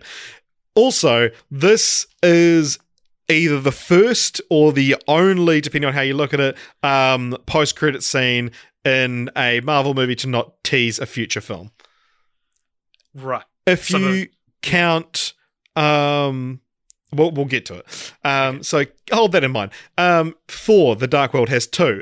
The one is them delivering the Reality Stone to the Collector. It's our first look at Guardians of the Galaxy. I remember being really excited for that and like seeing what the world looked like. What do you think of that? It's all right. It's pretty interesting how it doesn't really have any known characters in it. Yeah. It is cool to have that be the inception of talking about the Infinity Stones properly. Yeah, that's the first name drop of Infinity Stones. And that's maybe why I never picked up on Infinity Stones when I first watched these films, because I don't think I saw that post-credit scene. Yeah, sure. Then Thor: The Dark World has another one, which has one of the frost giant monsters from Jotunheim running around London or wherever, and also has Thor arriving back at Earth and him and Jane make out. I don't need it. But fun fact about that scene is that Natalie Portman wasn't available to film it, so they chucked a wig on Chris Hemsworth's wife, so that's why that is the most passionate moment in both films between Jane and Thor. It is weird to have your post-credit scene kind of rope back in the person trying to leave your franchise. What's the most, tasteful way we can write out Natalie Portman? Never mind, let's just have them be connected again at the end. And also, these kind of started the trend of teasing the film after the next one. Sure. Because that's kind of, I think, you find what happens a lot these days. Captain America Winter Soldier, again, has 2. First one is a tease for the twins in Age of Ultron. Again, I was excited to see those guys. Yeah. Yeah, it's a weird one, isn't it? It's kind of like whatever. Yeah. I think Joss Whedon directed it. Right. And James Gunn directed the one from Dark World. The other one from Winter Soldier is Bucky going to that exhibit and wanting to learn more about himself. Yeah, that's fine. That's cool. All right. Guardians of the Galaxy has 2. Again, one is Baby Groot dancing, which is a very fun scene. And if you count that as like teasing that Groot's back and he's going to be Baby Groot in the sequel, then, that's teasing. Otherwise, these are the only 2 that don't tease future films. Yeah. What'd you think of that one? Oh, sorry. Yeah, it's funny. Is it even a post-credit sequence? Like during the credits? Yeah, it's a like mid-credit sequence. Right. Yeah, so that's a fun one. And also the other one at the end of that is Howard the Duck appearing. I love Howard the Duck. I'm so intrigued by Howard the Duck. Yeah. Voiced by Seth Green. Yeah, that's a great scene. And this film came out 30 years to the day after the original Howard the Duck movie. Fun fact. Nice. Now... let's go. I'm just going to skip ahead and go to Ant-Man, where you've got one is teasing the Wasp with Evangeline Lilly looking at the suit. She says it's about damn time. Mm-hmm.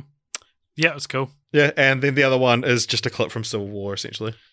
Yeah, that I looked it up online because I didn't know if there was going to be another one, and people were saying that this is the worst post-credit scene because it's taken from a different movie. Vehemently disagree. Yeah. The worst post-credit scene, and what I would actually rank as the worst post-credit scene, is in Avengers Age of Ultron, where Thanos grabs the gauntlet and says, "Fine, I'll do it myself." Now, let's break this down. Okay. Who the fuck is he talking to? What is he referring to? Do what himself? No one in the movie was trying to, like, do his bidding. Where is the Infinity Gauntlet at that time? He looks like shit in it. He's bright purple. He looks way worse than he did in Guardians of the Galaxy, and like 100 times worse than he does by the time we get to Infinity War. When does this scene take place? Nothing about it makes sense. And the writers of Infinity War have said, they got asked, how does this fit into the timeline? They said, it's not our movie. Like, we think it's fucking stupid as well. So what is it's not relevant in the sense that he says, "Fine, I'll do it myself." Now, presumably he's referring to Ultron failing to take over the world. But Ultron wasn't like a missionary from Thanos. Yeah, no one was a missionary from Thanos in that movie. Yeah. It's so stupid. It makes no sense. Maybe Thanos is just referring to something else. Like it's like maybe like someone clogged the toilet and he's like, I know how to get rid of. Like everyone's trying to unclog the toilet, and Thanos is like, I know how to do this. I better grab my toilet glove. He grabs. It's just like what stone? Are there any stones in the gauntlet by that point? No, not at that time. Oh, maybe he's just going to punch the toilet. He's just going to punch the shit down the toilet or something. And so that's what you see is him being like, "Fine, I'll do it myself." So yeah, that's that. Like the only time that could have taken place is directly after the post-credit scene for the first Avengers. And then he's like, "Fine, I'll do it myself." And then waits like 6 or 7 years to actually do it. Fine, I'll do it myself. And then cut to wide and there's some like lackey there and he's like, "What are you going to do?" And he's like, and just puts the gauntlet back in. Maybe later. Yeah, because, the other, and who's the one that's kind of like Loki, in the Avengers, Loki is directly answering to, and then he answers to Thanos. They fail at their mission, so that would be the only time Thanos would be like, "Fine, I'll do it myself." But nothing in Age of Ultron has anything to do with Thanos. So it's a very stupid scene. So, now, Stan Lee cameos. What do we think of these? Now, Iron Man 3, he's a beauty pageant judge. It's a very quick scene. It's hilarious. Cool. Thor the Dark World, he's a mental patient in it's hilarious. The facility. And another fun thing about this one, so it's when Stellan Skarsgård, Eric Selvig, is fully in a mental institution trying to explain the 9 realms, and then Stan Lee's kind of like, "Can I have my shoe back?" He's credited as himself in that film, which is great. Captain America: The Winter Soldier, museum security guard. Yeah, good. Guardians of the Galaxy, Casanova alien. Where is he in that film? When we first meet Rocket and Groot, they're looking around, they're like, "Oh, look at this old creep." That's a great one. Yeah. Originally, he was going to be one of the collector's exhibit, in his collection, and he was going to flip off Groot, right? Because he's the only character that in the Guardians that he had a hand in creating, right? So fun little thing there. Age of Ultron, he's a drunk vet who gets kicked out of the Avengers party. Yeah, and he says something funny, doesn't he? Or is that that's an Ant-Man. Ant-Man's my favorite one. Spoilers. Yeah, so Ant-Man, it's during Luis, who's like Michael Pena's character, who does these like big, long-winded, talking really fast rants, and you see the characters like lip sync to what he's saying. And in this one, he's like, "See that girl I'm with? She's crazy, stupid, fine." He's like, "Crazy, stupid, fine." Yeah. But it's like in Luis's I like voice. that one the most. Okay, we've made it. Here we are at the end. It's time to continue that franchise. Now, there's actually been a few attempts to continue the franchise, some more successful than others. There is another Avengers film that has been released. There's another one on the way. And there's actually an entire third phase of Marvel films, which we are going to be covering next week. Fucking wasted our time. So I'm going to go for my continue the franchises. Here it goes. So these are just some things that I would like to see. One is I would love to see what was obviously the original plan for Thor Ragnarok. I mean, I think it would probably be a worse film, and I would like to see what Alan Taylor would have done with Thor Ragnarok, you know? Right. Or if Kenneth Branagh had come back, because it's clearly they had a very different film planned. Yeah. Part of me, again, out of morbid curiosity, I don't necessarily think would have been better. I would like to see Joss Whedon's Infinity War or Endgame. He said he doesn't like Thanos as a character. He didn't want anything to do with him, and I think he was forced into including him in the post-credit scene. But yeah, that's another thing I'd like to see. 3, I would like to see a prequel to Age of Ultron. I looked this up because, they do those prequel comics. The prequel comic for Age of Ultron is about Quicksilver and Scarlet Witch. But I would like to see the one that's like, why is this the time they get together, you know? That was my original idea, was we need some kind of Tony Stark coming out of retirement prequel. Yeah. And the other one I would like to see is bridging the gap between the post-credit scene of Age of Ultron and Infinity War. I would like to see basically what we talked about before, of Thanos being like, fine, I'll do it myself. And then he turns around, sees it's raining, and is like, puts it back. Just give me that little fun scene. And even if you just paint Josh Brolin purple, or shitty keyframe it in Microsoft Paint, I just want to see a canon why that doesn't work. Yeah, it's a gap filler. Marvel's it's the only flaw in the Marvel Cinematic Universe.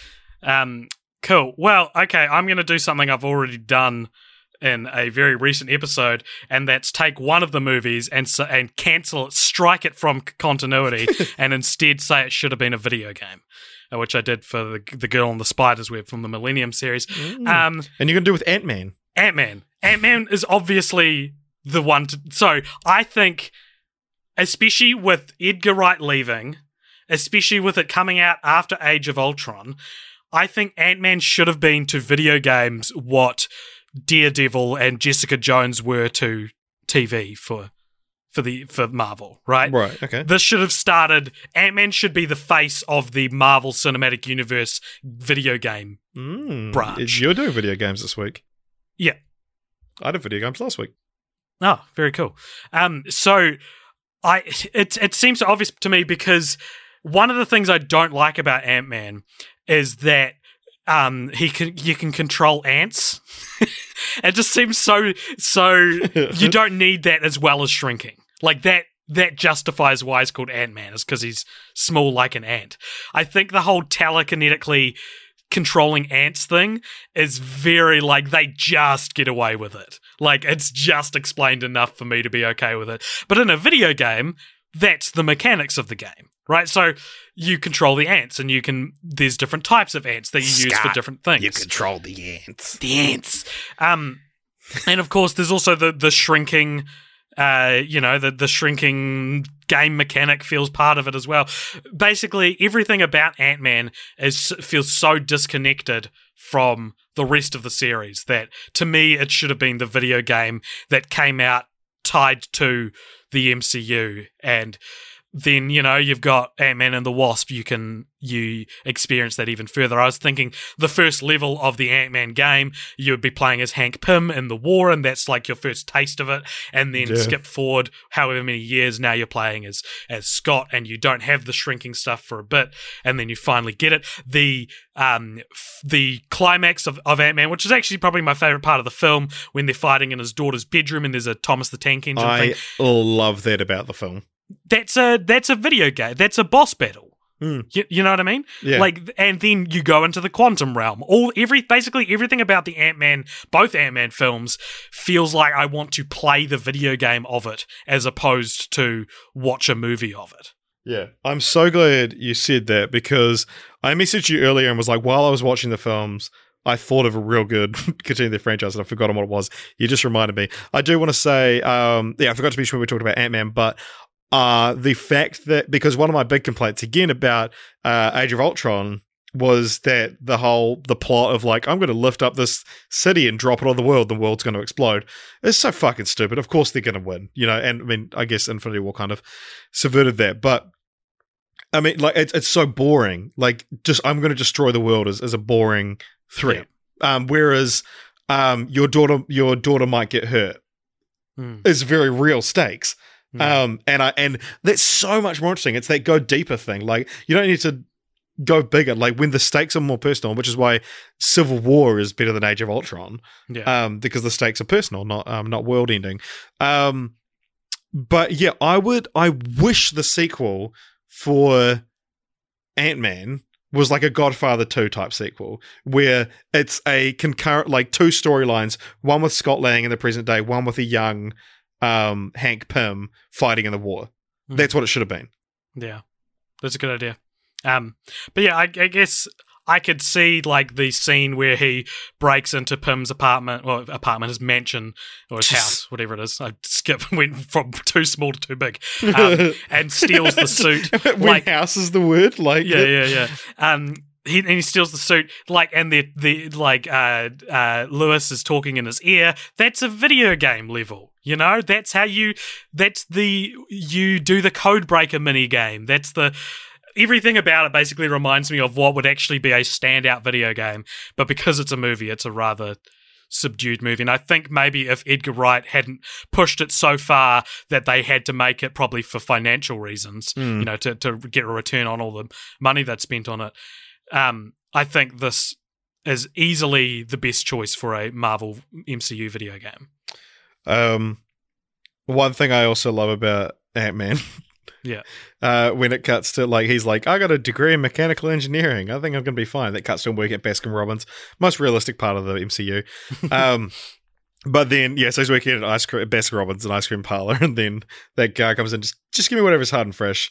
And Paul Rudd's delivery of when he's like, hey, and he gets called away, and he's like, hey, could you take care of this idiot for me? It's so good. Yeah. And that kid is, you might recognize him from 21 Jump Street. You might recognize that kid as Albert Einstein. Yeah, because that pissed me off when I watched it, is because I was like, where do I know him from? He's one of Channing Tatum's nerdy friends in 21 Jump Street. Right. Turns out he was Albert Einstein. And you're like, the nerdiest of all friends. All right, that is phase 2 of the MCU. If you made it this far, why not go a little further? I hope you remember the name of that town. It was Zihuatanejo. There you'll find a black rock, which has no business being in Zihuatanejo. And underneath, you'll lift it up, there'll be a lunchbox, and inside it'll say, subscribe to Cult Pop Show. You can find us on YouTube, you can find us on SoundCloud, Instagram, Twitter, Cult Pop Show on everything, unless you want to email us, when you can find us at cultpopshowmedia@gmail.com. It's like you've never done call to actions and now you do the best one. It's always me doing it. What a treat. What a treat that was. Man. I am hungry. Oh, baby. If you are a new listener, what you thought. And this podcast, we're sorry it was very long, and it's actually even longer than we think right now, because we're going to record a little bit extra and chuck it in the middle, and you won't even notice. You won't even fucking know what. If you try and notice, I'll hit you. I will give you $10,000 if there isn't something in the middle that we snuck in later. Oh my god! Oh my god! This is gripping my pop filter with rage because I'm so angry, but happy it's over. If you're a new listener, the episodes aren't usually this long. This is more of our, like, big explosion into the world. Yeah, this is like we've earned this. We've earned talking for. Yeah, fuck you. Fuck you. Dumbass. Awesome. Well, hey, thank you very much for listening, everybody. We'll see you next week for what has to be a 6 hour podcast. Like, it's actually going to be 6 hours. Like, be prepared, because when we say it's going to be 6 hours, we're not exaggerating. It's probably going to be 6 hours. Wow. And you know what? You're going to fucking listen to it. Little bitch.